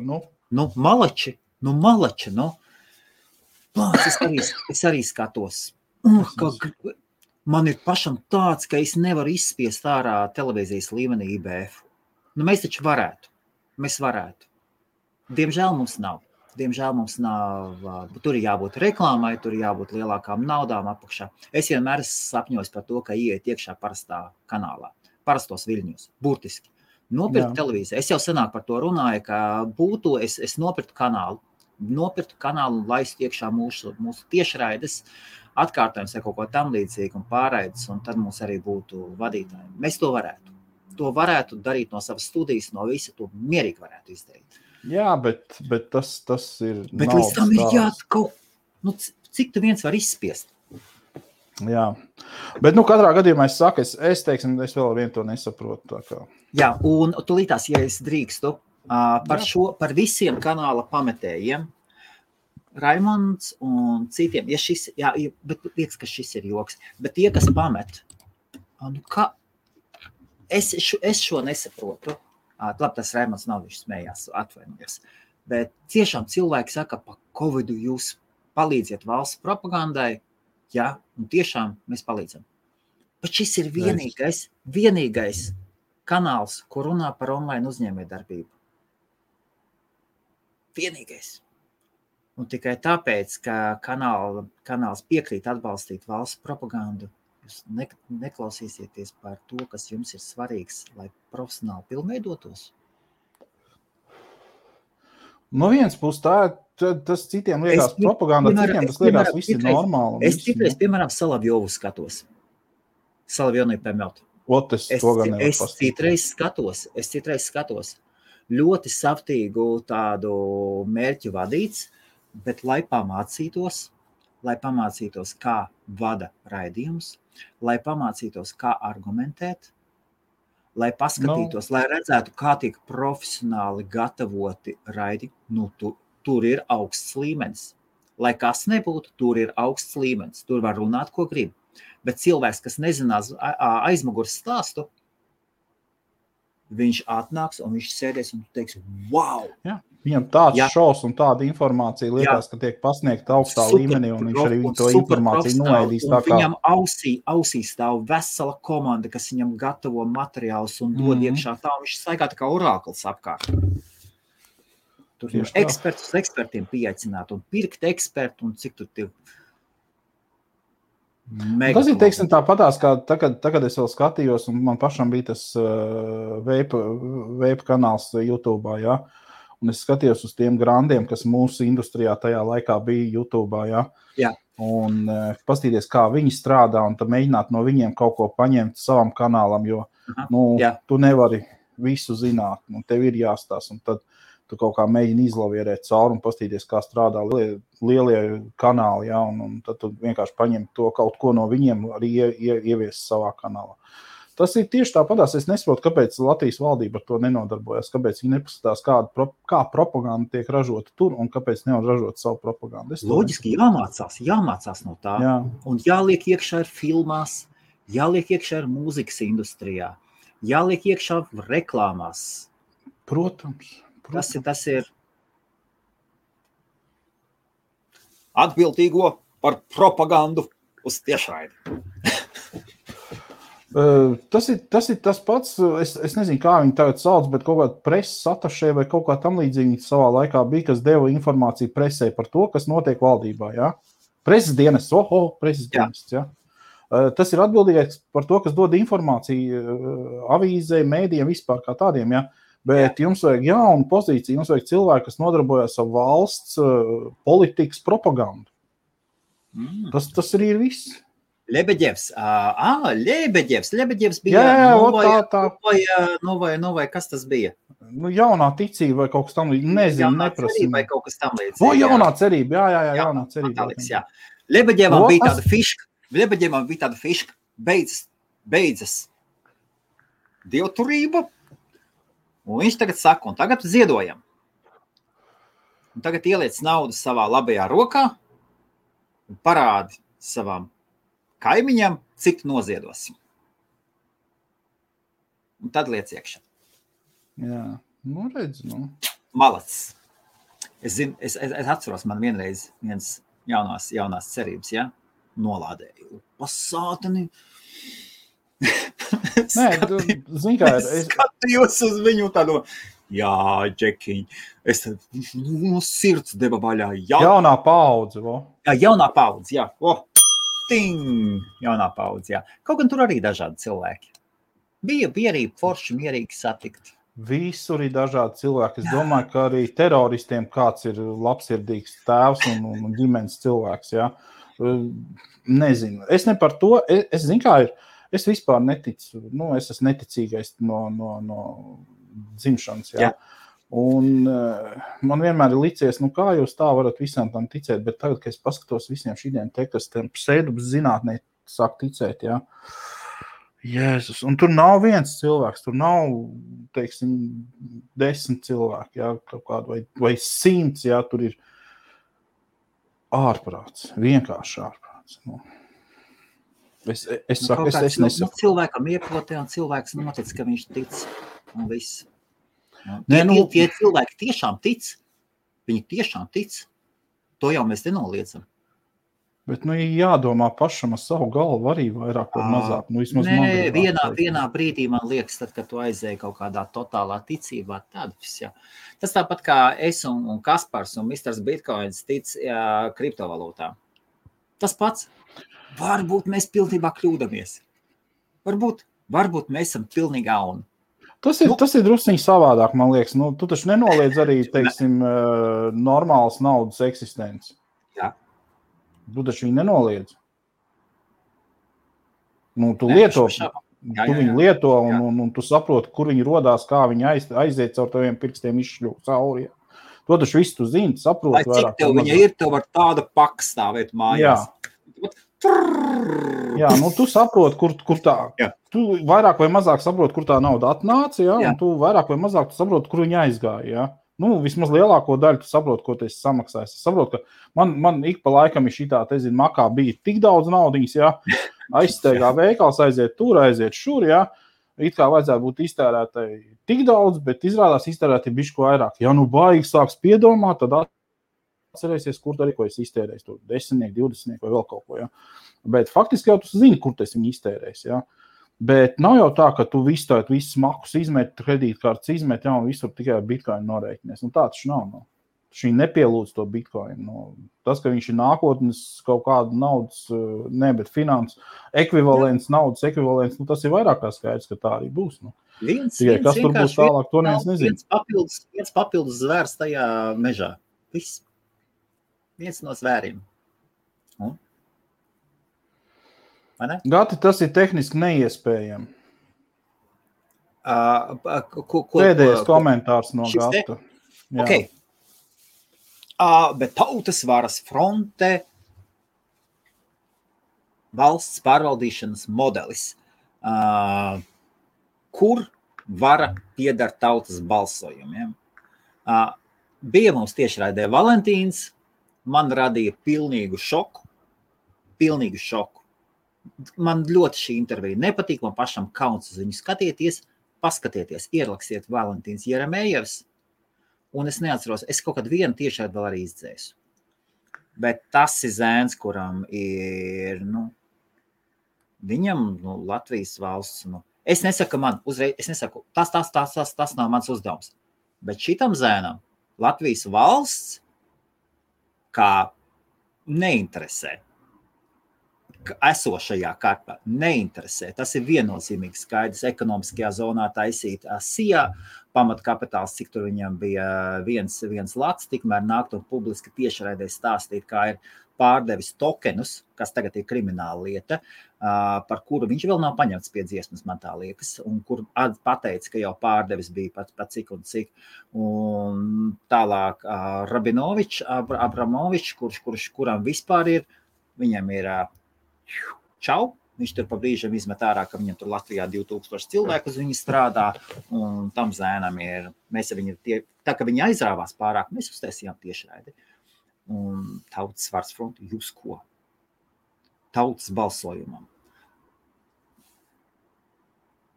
Kas tad ir deputāti un ministri? Nē, katrā gadījumā mans viedoklis visā šajā pasākumā ir sekojošs. Patreiz jau Latvijā ir vara pieder tautai, jā, un tauta ievēl gan deputātus, un tālāk, protams, ka deputāti neprasa, kur liksim pa ministru un kur neliksim, jā. Bet tauta jau viņas ievēl, jā. Un ir tā, ka pēdējās saimnes vēlēšanās, kad man prasīja, par ko es balsošu, jā, es zināju, par ko es nebalsošu, bet godīgi sakot, man nebija varianti, par ko balsot. Un es saprotu, ja es neaiziešu nobalsot, tātad tas mana balss tiks kādam no tiem, kuriem varbūt tās es negribēju balsot un tā tālāk. Jā. Vienkārši tā sistēma varbūt ir drusku jāpamaina, tas ir viens, bet tu nevari pieņemt lēmumus, kā visa tauta balsot par kaut kādiem lēmumiem. Tas pirmkārt tehniski nav iespējams. Tas būtu galīgākais sviests. Es nezinu, kam jānotiek, lai tiks? Tas tāpat kā strādā programmētāji, un visa Latvija tagad balso par katru programmētāju to, kā viņi kodu rakstīs. Es vienkārši nesaprotu to tad. Tas nav. Es vienkārši to jautājumu laikam nesaprotu. Tā ir esošā sistēma. Esoša sistēma sakārtot, izstrādāti procesi, viss. To novienkāršot. Redzi, tur man atkal ir ļoti liels pretenzijas pret valdību, jā, par esošajām sistēmām, par sakārtošanu un tā tālāk. Es visvairāk, par ko es pēdējā laikā cepjos, tā ir e-veselība. Tas ir man tāds jājams zirdziņš tāds kā ārprāts, jo viņi izstrādāja e-veselību par kaut kādiem miljoniem, jā, un tagad to visu taisīs ciet, un tagad ņems taisīs pa jaunu atkal pat 13-14 miljoniem jaunu e-sistēmu. Kā tā var? Var. Bet ja tas nestrādā, ja tur ir kaut kāds liels baks, piemēram, es Hostmarijā uztaisu sistēmu, caur kuru man nāk iekšā, piemēram, man ir atnākuši tagad 2500 klienti, caur man sistēmu, esošu, kura strādā, bet es zinu, kur ir problēma. Es zinu, kur man ļoti ja tu to sistēmu pats uztaisīji, tu viņu pats arī labo, loģiski. Tev par to samaksā. Es ņēmu. Bet paņēmi Pēterim, teici, Pēter uztais man sistēmu, Pēters tev uztaisīja sistēma nestrādā, tu Pēterim saki, davai Pēter taisi jaunu sistēmu, jo es jau tev samaksāju par sistēmu. Strādā. Tā tad parādās, tā tad bija neprecīzi kaut kas izstrādes vai kas, bet uztaisīja, strādā. Nekas dzīvē nav ideāls. Ļoti labi, ka zina, kā sistēma varētu būt vēl efektīvāka. Un valstī 12 vai 13 miljonus, tas nav tev 12-13 miljoni. Profesionāli programmētāji tādā līmenī un testētāji tādu naudu arī izmaksās. Pilnīgi piekrīt. Tas ir tie citi. Es uzskatu, ka mēs IBF-ā atrodoties Lielbritānijā, tu Īrijā, mums nav vispār tiesības atvērt savu muti un runāt par e-veselību. Mēs nelietojam. Ar visu cieņu, tu to nelieto, es nelietoju. Mani radinieki viņu lieto, mani draugi viņu lieto, un es lasu ziņās, ka atkal kārtējo reizi nepagāja ne 2 gadi un jāmaksā rentie cipari par jaunu sistēmu. Mīlīši, es atvainojos, protams, es varbūt tās nezinu, kā tas viss darbojās, bet pieņemsim kaut vai šeit Īrijā. Īrijā tev nav tāda tā e-veselības sistēma, kā Latvijai tagad, viņiem bišķiņ savādāk, tur tā visa sistēma, bet viņi darbojās, Kāpēc tu nevari aiziet pie īru veselības ministru un teikt, ok, mēs tev samaksāsim 2 limakus, iedomā savu sistēmu, viņš strādā. Kur ir problēma? Ir veselības ministrs būs nopelnījis, ir latviešiem būs sistēma, kas strādā. Kāpēc tev jāizgudro velospēds pa jaunu? Kāpēc? Kur ir, jā. Es par patiesībā veseli nekadā. Ilgoni, es mēģinu paskaidrot, ka es patiesībā baidos, paniski baidos aizskārt kaut kādas lietas ar IBF. Man nepatīk, ja IBF kāds no vadītājiem kritizē Latviju. Man nepatīk. Man personīgi nepatīk. Varbūt tāpēc, ka man ir daži draugi, kuri ir ļoti patriotiski un kurus tas ļoti personīgi un dziļi aizskar.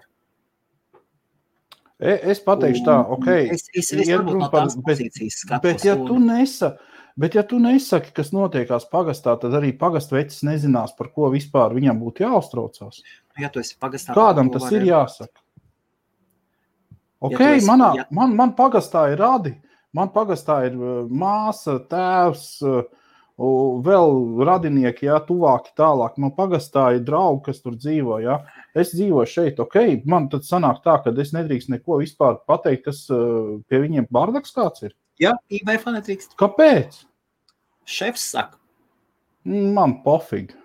Nē, es uzskatu, ka ir jāļauj teikt cilvēkiem arī sliktās lietas. Jo es nekritizēju, es nebļauju nost ar valdību, Nē, viņiem ir jāieklausās, ko saka cilvēkiem, Reku Raimons raksta nopirkt un lokalizēt softu ticību neļauj. Lūdzu. Raimon, šajā ziņā softa izstrādāšana, šeit ir tāda nianse, tieši attiecībā uz softu. Mazas un vidējas kompānijas pērk un lokalizē softu, vidēji lielāks un lieli uzņēmumi, jau vidēji liels un lieli uzņēmumi praksē parāda, ka nopirkt nav iespējams. Ir jātaisa savs. Tā ir ļoti specifiska lieta tieši programmēšanas pasaulē Ginča. Es pieņemu, ka tā varbūt tās ir, bet es tādā gadījumā nesaprotu, kāpēc. Par to runā gan mans Ļuģi Pro, tur ir tāds vecais KGB šefs, arī gan tas runā, gan runā kaut kādi pirmie Facebooka darbinieki, runā pilnīgi par to pašu, un kaut kādi Indijas arī to pašu runā. Tā ir tie mani kanāli, šī ir mana pasaule. Šī ir mana pasaule, Ginča, šī ir mana pasaule. Tā ir tātad uzspiests viedoklis, lai šitiem te programmētājiem visu laiku būtu šāds. Tā ir izmantošana, tas ir monopola izmantošana. Maitas! Es tev saku, vienkārši tā ir sazvērestība pret normāliem cilvēkiem, Tātad būvēsim katru reizi pa jaunu, priekš kā mums ņem, teiksim, mājas veco projektu, viņiem tur ir baigi ērti un forši tajā mājā, mēs to nahren to projektu neņemam, mēs būvējam pa jaunu, Taisim atkal jaunu projektu. Nafigām, tur jau viss ir kārtībā, viss ir uztaisīts. Ka katra valdība ir savādāka, ar kaut ir nianses. Protams, piekrīt. Saprotu, ka ir ļoti daudz nianses. Priekš tā ir, paņem, ideāls variants, paņem WordPress un saliec tur iekšā visu, ko tev vajag. Uz tā bāzes uztais e-veselību. Gatavs, darīt pāris plugini un gatavs. Večukiņi. Protams, ka tas bija sarkasms, Bet fakts kā tāds, Lūdzu, šādā sarkasmā var pateikt. Vispār neizies cauri, Es tev pateikšu tā, protams, ka... Gan, ja paņemtu WordPress komandu, viņi pierādītu, ka to var izdarīt. Protams.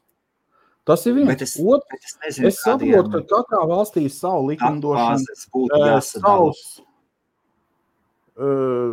savu likumdošanu, savus nianses un tā tālāk prasības katrai valstī savs, teiksim, e-veselībai, Bet manā skatījumā, es pieņemu, ka šeit Džons uztaisīja to vietējo īrijas e-veselību, pieņemsim. Un Latvijā Jānis, ja viņš paņems to Džona izējas kodu, viņš tur kāju kaklu salauzīs, Viņš samaksā Džonim vēl limaku, 2 limakus iedod veselības ministram, lai viņš dod Džonim atļauju, piešancēt pie visu tā, iedot Džonim vēl ļimaku, un viņš tev pārtaisīs visu to kaut kā tev vajag. Jo tur jau spēlēs labi. Nē, visi kārtībā, Ginči. Ginči, šeit tu vari pacepties. Ginči, saprot, šeit viss sākās nevis ar CMS sistēmas izvēli. Šeit sākās ar to loģisko koku, kur tev paprasīja izstrādāt. Šeit sākas ar procesiem, ar integrācijām, un kaut kāda, tur nav publiskie API nekur nevienam.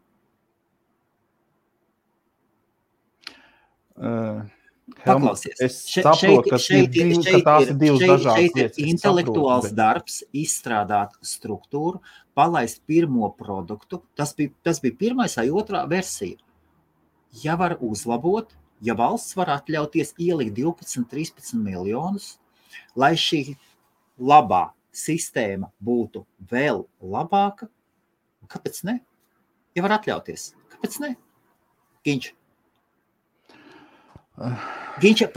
paskaties. Skaties, kaut kas ir ok, strādā, strādā. Citiem liekas labi, kaut kur ir. Viņiem jaudas pietrūkst, viņiem pietrūkst ātrums un tā tālāk.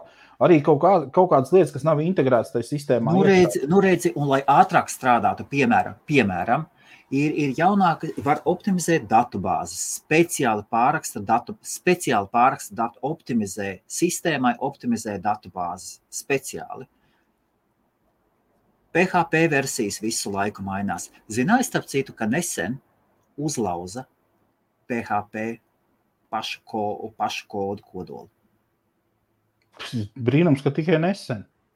Nesen. Un tas pilnībā izmainīja visu skatu uz pasauli. Daudziem drošības ekspertiem. Es piekrītu. Es ar prātu to visu saprotu, kad nesaprotu. Ja valsts var uzlabot procentuāli efektivitāti, tā ir sistēmas optimizēšana, tas ir normāli. Tas viss būtu skaidrs, teiksim, tādai kompānijai kā, es nezinu, Tesla. Kas ir Tesla? Kas ir Tesla? Tādai kompānijai kā, es nezinu, lielās kompānijas, kas ir tas viss skaidrs, ka viņi vienkārši savu jau izstrādājuši to iepriekšējo programmu, un tad grib viņiem vajag jaunu, lai viss strādāt, viss notiekās. Tas viss skaidrs, viņi var atļauties, viņiem ir līdzekļi, par kuriem to darīt. Latvijas valsts sēž dziļā pēčpusē, attiecībā uz finanšu plūsmu un tā tālāk, jo viss ir tik dārgs, kā ārprāts, viss tik dārgs. Ja? Visi valsts pasūtījumi ir tik dārgi, sataisīti. Man liekas, ka ir uzpūst. Es nezinu, varbūt es kļūdos. Tu zini, cik minimālā alga ir? Tu iedomājies, cik piemēram, paņemt, nodrošināt kaut ko to vai to. Tur taču algām jābūt iekšā. Tur ir tik daudz, kam jābūt iekšā. Helmutu, es saprotu, ka izmaksas ir lielas, un valsts pasūtījuma izmaksas, protams, ka ir vispār jābūt, viņām ir būtu jābūt it kā sabalansētām ar privātajā sektorā, visiem, kas ir, bet tā parasti nav. Jā, zin kā, kaut kur korumpētība būs. Ja tu runā par korumpētību, tas tāpat kā man vakar draugs teica, viņš teica, Helmutu, burtiski vakar, viņš pateica, zini, viņš tagad baidās ceļu policistam, viņš saka, kukuli ceļu policistam Latvijā, te vienalga uz paša mazākā ceļa nedošu. Pilnīgi piekrīt, jā. Jo mainās, sistēma mainās. Laiki mainās, un katru bija vēl kaut kas mainās, jā. Bet tas viss notiksies, tas viss lēnītēm aizies. Gribās jau, lai notiekās ātrāk. Galvenais neatkārtot Venecuēlas ceļu, tas arī viss, jā.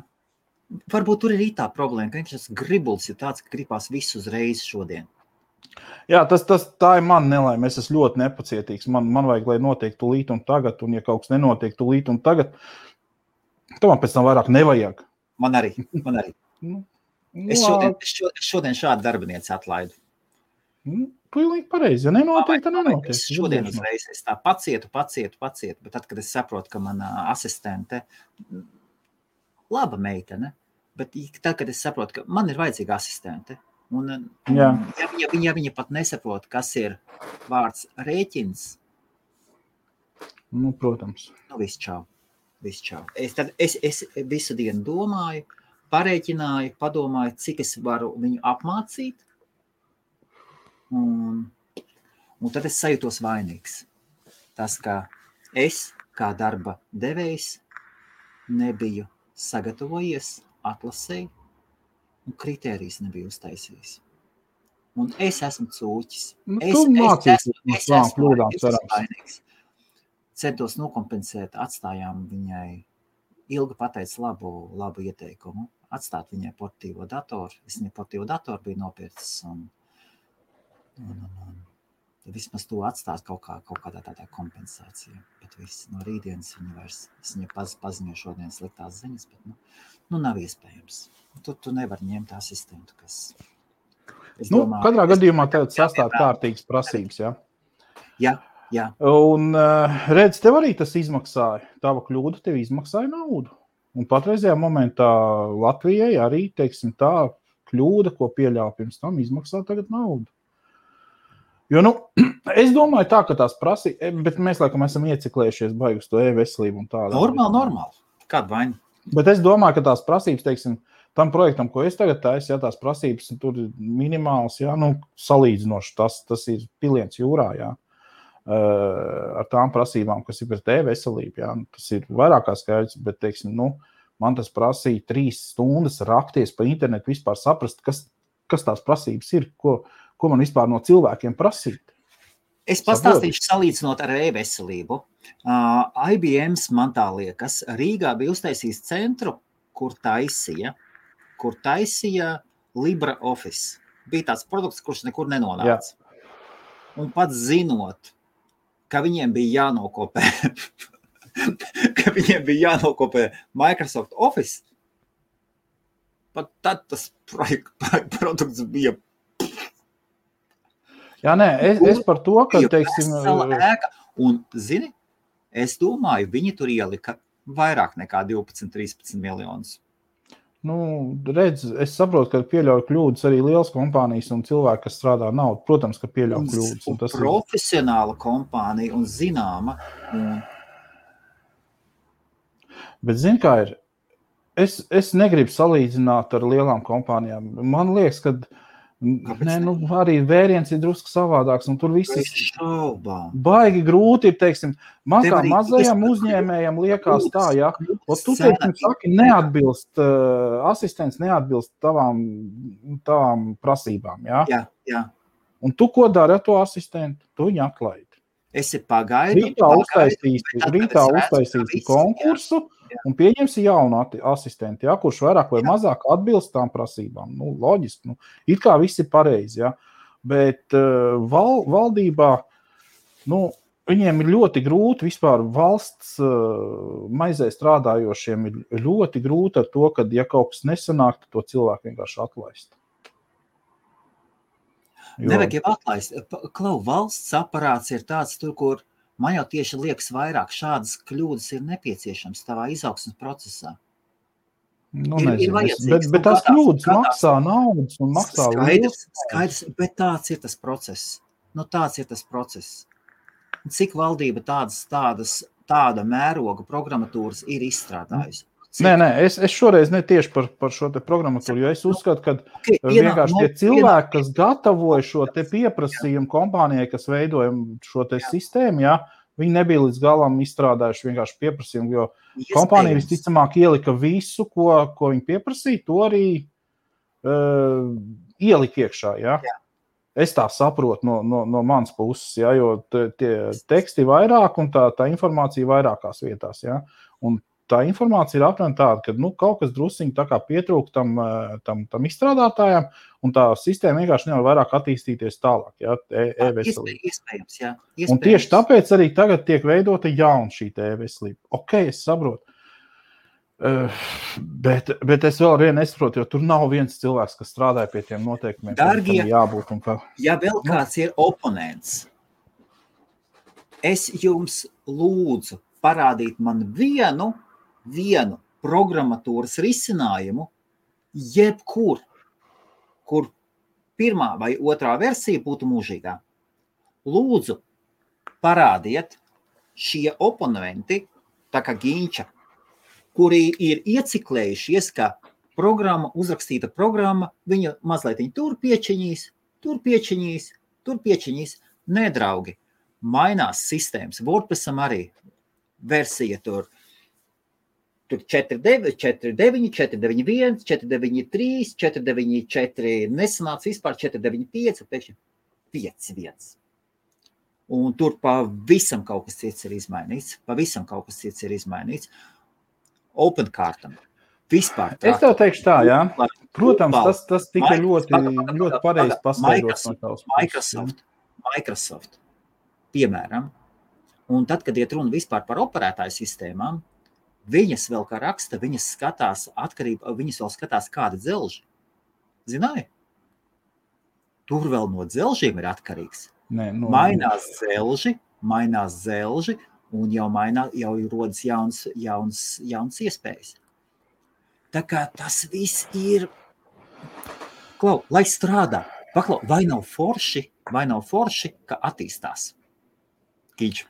Jā, super. Tomēr? Tomēr man atkal jāsaka tā, pie viss tā piebilstot, jā, man ir baigā škroba, ka mēs netiekam pie tās silītes ar tiem 12 miljoniem. Varbūt tāpēc es esmu tik negatīvi uz to visu noskaņots. Varbūt tās, es nesaku, man skaudība varbūt vienkārši. Es nezinu, nemāku tev teikt. Gan jau tu joko vienkārši tā. Nē, es nopietni tev to saku. Varbūt, ka tā ir mana skaudība. Labi, es jokoju, bet varbūt tā ir mana skaudība, jā, saprot. Es netieku pie tās silītes, jā, jo man Labi, tev piedāvātu 2 miljoni gadā, lai tu vadītu e-veselības projektu. Došu šurp. Nopietni? Jā. Tu uzņemtos? Jā. Un no tevis atkarīgi 2 miljoni cilvēki. Nē, man dod 2 miljonus eiro. Jā, tev iedod 2 miljonus, tu tagad izstrādā, tu esi galvenais, nevis izstrādā, bet tu esi galvenais projektu vadītājs. Jā, mierīgi. Un tajā pašā... Tikai vienīgā problēma ir tajā, kādas man būs pilnvaras. Iedomājies, esi tu, un, piemēram, tev blakus stāvošs, piemēram, konkurents, ir, piemēram, tildes vadītājs, kurš ir tildē, piemēram, strādājis, piemēram, 10 vai 15 gadus. Un tu pateiksi, nē, man dod, es ņemu. Jā. Un nevis viņš nāks un e-veselību pilnīgi profesionāli tāds no... Jā. 100 punktu. Plus vēl no tā viss ir atkarīgs, kāds man pilnvars būs šo darbu veicot. Moins vecais. Šeit mēs ejam divos dažādos virzienos. Nē, Helmutu, tas ir elementāri. Tas ir tieši tāpatās tā kā, teiksim, vadīt ģimeni, ja? Kad tev ir jāzina, ko tu gribi, kāds ir tavs galamērķis, ja? Un tev ir jāmāk piesaistīt, jāmāk atrast cilvēks, kas vienkārši dara savu darbu. Tas arī ir viss. Tas ir tieši tāpatās kā ar tavu asistentu, ja? Es pieņemšu darbā to tildes džeku, lai viņš izstrādā kaut kādas kritērijas, bet, atvaino mani, ja darba ņēmējiem nav ticības tam tildes džekam, ja viņš pieņem mani darbā, ja, kā projektu vadītā, tātad tas tildes džeks kaut kur ir nolaidis lažu, tas ir tikai loģiski. Par ko mēs runājam? Es viņu pieņemšu darbā, bet viņš kaut ko darīs tikai kaut ko, kas viņam ir točni, tulkos viņš, viss, tas arī viss. Labi, kārtu vēl sastādīs Latvijas, viss uz redzēšanos. Vēl plašāk var ņemt? Nē, plašāk nē. Tildes džekiem plašāk nebūs. Viņi kopš paša pirmā brīža, kopš tilde uzstādīja savu klaviatūru, kas galīgi nekam nederēja, ja? Un vienkārši varēja paņemt šito te no lācīša, ja, klaviatūru ielikt Windowsā, un viņi strādāja perfekti, ja? Zini, ka tilde Google Translate ir vairākus gadus pēc kārtas izcirtusi konkursā par tulkojumiem. Un gan latviešu, gan lietuviešu valodās, man tā liekas. Iespējams. Piedod, tu strādā šitā te, jā, vienā virzienā. Loģiski, ka tu būsi profiņš tajā jautājumā. Tas ir loģiski. Ko viņš darīs ar Zimbabves, Afrikāņu tur valodu? Es nezinu, kādā viņi tur valodā runā. Vai viņi tur apmainās ar kokosriekstiem tikai. To es nezinu. Bet, ko viņš tur darīs? Neko, Man liekas, Google māk skaitīt kokosriekstus. Ja tu esi plaša profila, tad kaut kur tu arī neaizies. Loģiski. Jā. Tā kā par to vispār runa nevar būt. Plus vēl es mierīgi, dodiet man 2 miljoni, es novadīšu e-veselību, tā kā vajag. Projektu, jā, mierīgi. Un ja kaut kas nesanāks, piedodiet, es mācījos. Tas sanāk pēc tava atkal tā stiliņa, jā? Saprat, jā?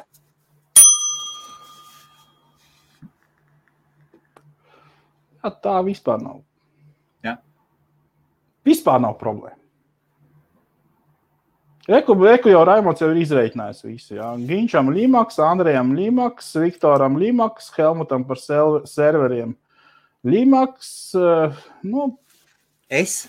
programmētājiem tur kaut kādu puslīmaku pietiks. Es neuzņemtos.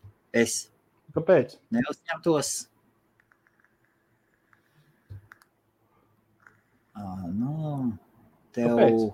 Tev ir jāzina savas iespēju robežas. Klau. Ok, tev tagad ir host, Marija, jā? Tev ir attiecīgā finanses, jā? Kurš tu ieguldi tehniskajā aprīkojumā, jā? Tā ir? Tās ir tavs iespēja robežas, ir tehniskais aprīkojums, kur tu lieto. Man ir sadarbība ar modernāko, vienu no modernākiem Lielbritānijas datu centriem. Kur problēma to datu centru nokopēt, aizvest uz Latviju, uztaisīt tādu pašu, Būs modernākais datu centrs Latvijā, Austrum Eiropā. Un es investēju naudu tehniskajā atbalstā. Mēs tikai mācāmies tehnisko atbalstu. Saprotu, te jau tā lieta. Problēma ir tajā, tad, kad cilvēki gatavi paņemt nišu, kuras mazākās detaļas viņi nezina. Mazākās detaļas. Elementāra lieta, kā klientu atbalsts. Zini, kāds mans skatījums vispār ir uz vadošajiem amatiem gan valdībā, projektos un tādās lietās? Latvijā ir kolosāli. Es serveru centru iedotu failiem FM. Es ar failiem FM noslēgtu līgumu. Nē. Es meklētu tāda līmeņa, kuriem ir globāla pieredze. Es strādātu, es ar tādiem. Man nekaunības nepietiktu, lai... Tā ir nekaunība. Es tev izstāstīšu, kāds ir mans viedoklis šajā jautājumā. Jā. Tu saki, ka ir jāpārzina visa dotā,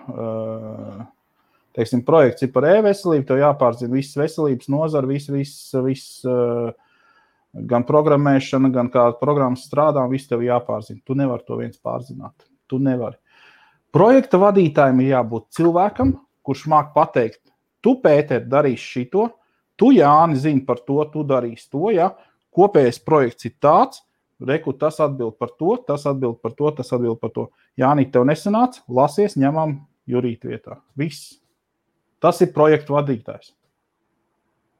Tas nav cilvēks, kurš viņam nevajag pārzināt. Viņam nevajag pārzināt to nozaru vispār. Viņam jāmāk vadīt komandu. Tas ir tas, kuram būtu jābūt kariņam. Viņam jāmāk vadīt komandu. Es saprotu, ko tu runā. Okay. Un tu uzskati, ka tu esi tik spēcīgs ar korporatīvo pieredzi uzņēmuma vadībā? Vai liels nevajag man korporatīvo pieredzi. Es jau tev teicu, Helmut. Stop. Es tev teicu, Helmut, jā. Tas ir ļoti elementāri. Pirmām kārtām, tev ir pateikts, cik tev ir finanses tam visam. Tev ir pateikts, kādas tev ir pilnvars, lai šis te projekts iet uz priekšu, jā. Ja mans pilnvars to ļauj, tad viss ir kārtībā. Tur bez raizņas, vai tev ir piekri, kaut kāda pieredze korporatīvā vēl labākajā gadījumā. Labāk ir, ja tev viņas nav. Ka tu vari vienkārši skaidri domāšanu iet un darīt, nevis štukot, Pēters tur ir tajā tajā jomā baies zinām, profiņš jau, un es viņu zinu, iedot viņam, nedot viņam, iedot. Da pofīgi, es to Pēteru nezinu, man vienalga. Ja viņš ir profiņš, viņš šancēs. Viņš nav profiņš, viņš var iet lesam. Viss. Elementāri. Tā vajadzētu darīt visiem lieliem projektiem. Vēl labāk. Ginča? Atmiņas ūdens. Ginča daram tā. Nosauc man cenu, es tev iedošu uzdevumu, uztaisīt datu centru, un ja tu neuztaisīs, es tev kastrēšu. Atvaino. Viss. Zimbabvē sala maksā aptuveni. Ginčiņ, es atvainu. Nē, pagaid, tādās atbildēšu. Zimbabvē sala maksā aptuveni 500,000. Neliela armija vēl 500,000. Karoči 17 limaki. Un būs tev datu centrs. Tev būs projekts par datu centru. A datu centra izmaksas, cik viņas būvniecībā izmaksās, to es tev nevaru pateikt. Patiesībā laba atbilde. Projekts, jā, un tad mēs sāksim skatīties, liksim klāt speciālistus un skatīsimies. Jā. Tā kā savādāk. Lambergs sēž šķēli sēdēs un Ginčs Sleser arī sēdēs. Jā. Nē, es tomēr no otras puses saprotu arī tavu pozīciju. Un ir pareiza. Man teiksim ļoti patīk, kad veselības ministri noņēma nost un ielika Pavļotu kungu, kuram no veselības ministrijas vadīšanas nekādas lielās saprašanas nav. Svaigs skatiens un viss tā tālāk un tā tālāk, jā. Bet, kā viņam ies tālāk, redzēsim. Ko, Ginčiņ, tā mēs bijām nobrieduši parunāt čiliņā. Stundiņu vispār mēs bijām parunāt. Es biju nobriedis stundiņu parunāt. Jā, pieņemt nezemāmo, vai jā, vai ne, mēs redzam, Ginčs ir gatavs. Mierīgi. 2 miljoni, 13 miljoni, lai uztaisītu datu centru. 17, lai uztaisītu projektu datu centram, kas strādās perfekti un labāk par visiem pārējiem visā vakar Eiropā, 100 punkti. 17 miljoni. Bet cik būvniecība izmaksās un tehniskais viss pārējās. Bet par e-veselību tur bija 17 miljoni mazam datu centram, visai valstī, e-veselība 2 miljoni, un es esmu gatavs strādāt. Jā, projektu vadītājs mierīgi bez problēmām. Un kāpēc tāda cenas atšķirība? Tāpēc, ka vienā vietā ir jārezervē vienā redz vietā galīgi neviens man nesolīja olas nogriezt, jā, un otrā vietā man solīja skalpēt, tāpēc es neesmu miera par lētāku naudu. Es ievēroju, ka cilvēki arī tur, kur viņus skalpē lien iekšā par zemu naudu, viņiem vienalga. Maksā. Jā. Vai ne? Bet, vai tas ir to vērts, jā? Jā, Madars pareizi raksta sapņošanu. Tā ir, jā. Forši, čill laiviņu. Tieši tā, Tas ir tas, kas...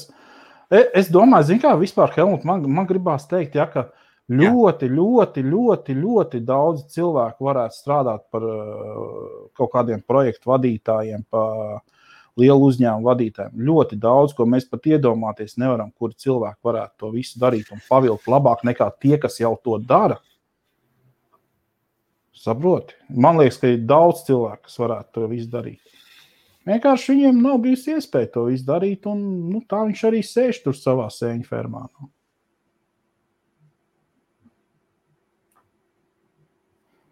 Lūk, un uz šīs te patīkamās nots. Atļaušos te piekrist. Es arī īstenībā nepiekrītu. Es laikam bišķi cītu pāršāpā strīpu. Nē, katrā gadījumā ir cilvēki, kam ir redzējums daudz plašāks nekā man un tev kopā ņemot, bet viņš neskapēc nestrādā tādus darbus. Tur ir ļoti daudz, kas saistīts ar tieši vadītājiem, ir saistīts ar kādu iekšējo kodolu tādu, vai ne? Tur ir sirds vietā ir atomreaktoram jābūt ir. Man gribās teikt, ka ļoti daudz šie cilvēki, kas vada šādas lielas korporācijas un kas strādā, pat ne īpašnieki, bet tas, teiksim tā, nevis pats tas augstākais kodols, bet drusku zemāk, kas tomēr atbildīgi par visu to, lai visu tā industrija strādā tā, kā viņai vajag. Tur noteikti, ka nav viegli, tas ir vairāk kā skaidrs, un tur ir jāspēj pavilkt visu to. Bet ļoti liela daļa no viņiem ir mācījušies vienu dzīvi, tāpat viņam iemācīs vispārējo. Tas ir... Un dzīve viņus tam ir gatavojusi. Nu, it kā jā, bet... Es nezinu, es teiksim, uzskatu tā, ja, ka nav darbs, ko nevar cilvēks darīt. Arī bez viss tā, mēs nerunājam šoreiz par smadzeņu ķirurgiem un tādām lietām, jā, bet, teiksim... Bet, katrā gadījumā es saku, vai arhitektiem, vai ārstiem, vai... Nē, kur ir vajadzīgs specifiska zināšana. Vai fizikiem, vai juristiem. Bet pieņemsim, Helmut, kāpēc ir arhitektu biroji? Kāpēc nav tā, ka viss tiek būvēts viens arhitekts visus attais? Pirmkārt, tas ir darba un zināšana apjoms, kas ir nepieciešams. Teiksim, lielākai būvē. Vēlreiz jautājums ir tavs kāds? Kāpēc? Nē, kāpēc ir, teiksim, arhitektu birojs, jā? Vai kāpēc ir slimnīca, kur ir ķirurgu brigāde, nevis viens ķirurgs, kas graiza visus pēc kārtas, jā? Ne graiza, bet, ārstēs gribēju teikt, jā. Darba apjoms. Tieši tā, darba apjoms, zināšanas, ne katrs ķirurgs līdīs tev pie sirds, ne katrs ķirurgs līdīs tev galvā vai acīs vai vēl kaut kur, katram ir savu specifiku. Tas ir loģiski, ja man būtu jātaisa brigāde no ķirurgiem. Jā, bet ir slimnīcas vadītājs, kurš to komandu vada. Ja Jānis nemāk griezt to cilvēku kā vajag, jā, tad viņš ir atlaists. Tad nāk jurīts vietā. Slimības vadītājs visbiežāk ir ārsts bijušais, vai ir kāds ārsts, kuru nevar atnākt ārsts un apčakarēt viņu, ka šitas nav, vai tas nav. Nē, tas ir zēns vai meitene, kas zina savu nišu. Ja, pieņemsim. Toties es nenozīmē. Es domāju, ka nē, tāpatās arī Jānīts no malas, kuram ir kārtīgā ģimenē kārtība, jā, tas arī mācēs kārtīgi novadīt slimnīcu kārtīgi. Jā. Varbūt viņš pirmās kļūdas pieļaus kaut kādu pusgadu, viņi tur čakarēs, bet pēc tam vairs nē. Kāds Jānīts mācīs novadīt ģimeni vēlreiz? Ja viņam ģimenē ir kārtība, jā, tad viņš mācīs arī slimnīcu novadīt tā kā vajag. Labi, un ko nozīmē ģimenē ir kārtība? Īstāk sakot, viņš nav iebraucis lielās auzās ar visādām citādām padarīšanām, kas ģimenē ir. Jā, viņam ir jumts virs galvas, viņam ir darbs, viņam ir sieva, viņam ir bērni apģērbti, pabaroti, kaķis neblandās apkārt pa pagastu, bet dzīvo pie mājas maz tuvumā. Jā. Normāli ģimene, kas vada. Vada jau it kā sieva arī tur piedalās un tā tālāk. Bet, ja viņam mājās ir kārtība, tad viņam arī darbā būs kārtība. Tas ir mans viedoklis. Nevar būt tā, ka tu mājās esi pēdējais loss, bet es gribēju teikt, lupata, ka tev kārtība mājās pat grīd nav kas izslaukt, jā. Nevar atrast kādus lauku pats, jā. Bet tas nevar vadīt slimnīcu vai kolektīvu. Tas ir mans viedoklis. Tu saki, ka es kaut ko sameklēšu. Tas reku, kā tajā anekdotē, kāpēc jūs prasat par darbu, no kura nekā nesaprot tik daudz atbild, tāpēc, ka darbs, kuru nesaprot, vienmēr ir grūtāks. Jā, tas ir labs. Pauļuts nav veselības ministrs, viņš ir vakcinācijas ministrs. Jā, īstenībā tā arī ir visticamāk, ka viņam patreizajā momentā galvenā prioritāte ir šī te vakcinācija un viss Covid situācija visticamāk.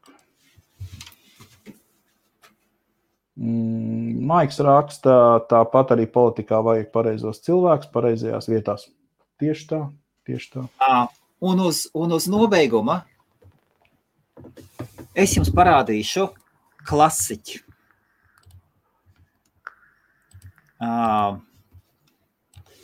Šo cilvēku, iespējams, jūs nekad nebūsiet redzējuši vispār.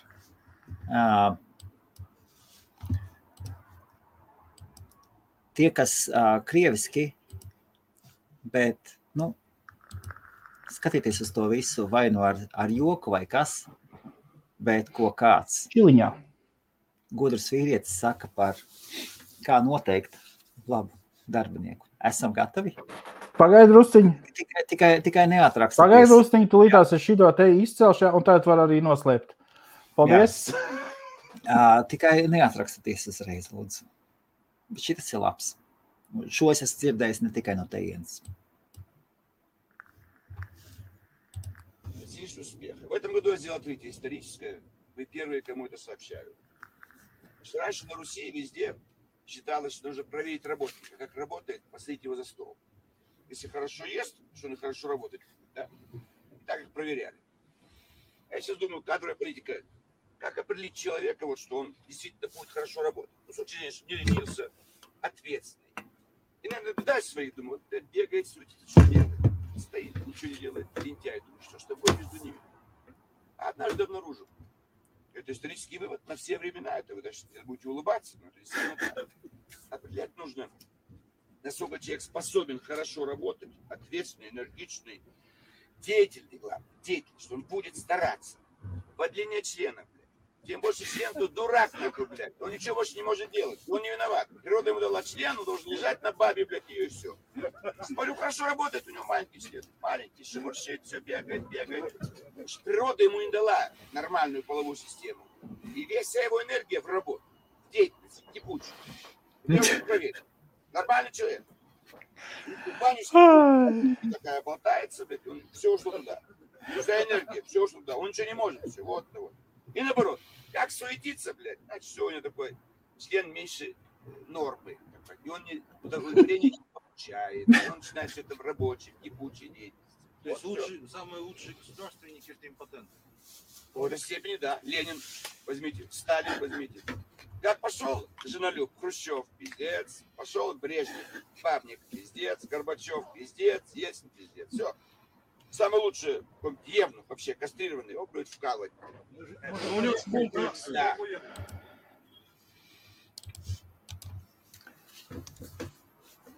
Nu, jāsaka tā, ka nerunājot par to izmēru un tā tālāk, bet tā taisnība no vienas puses viņam arī ir. Par to izmēru viņš nav vienīgais. Nē, par izmēru nerunāsim šoreiz. Es domāju par to, ka ja tu skraidi un izrādi baigo iniciatīvu un tur es nezinu ko, ka tu vienkārši skraidi apkārt, lai tikai nestāvētu uz vietas un izliecies, ka tu kaut ko dari, jā, nu, ļoti ātri to var atkost, jā. Nē, viņš par kaut ko citu runā, jā. Nē, es saprotu, par ko viņš runā, es krievlāt saprotu, jā. Bet katrā gadījumā es tik rūpi negribētu visu to izteikties. Bet jā, varu viņam mēģināt piekrist. Nē, man ar dzimumu dzīvi viss ir kārtībā. Alternatīvs veids, ieteikums e-veselības šefiem, laba projektu vadītāju atlasēji. Vēl ciet nostās bikses. Jā. Paldies visiem, kas skatījāties. Visu labu. Maz reklāmiņu un čau. Your smile lights up a room. There's not a single thing that I would change about you, 'cause you're perfect way that God made you.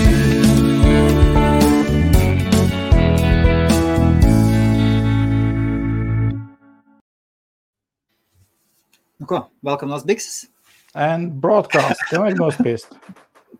Velkam nos bikses. Ar labu nakti visiem. Čau.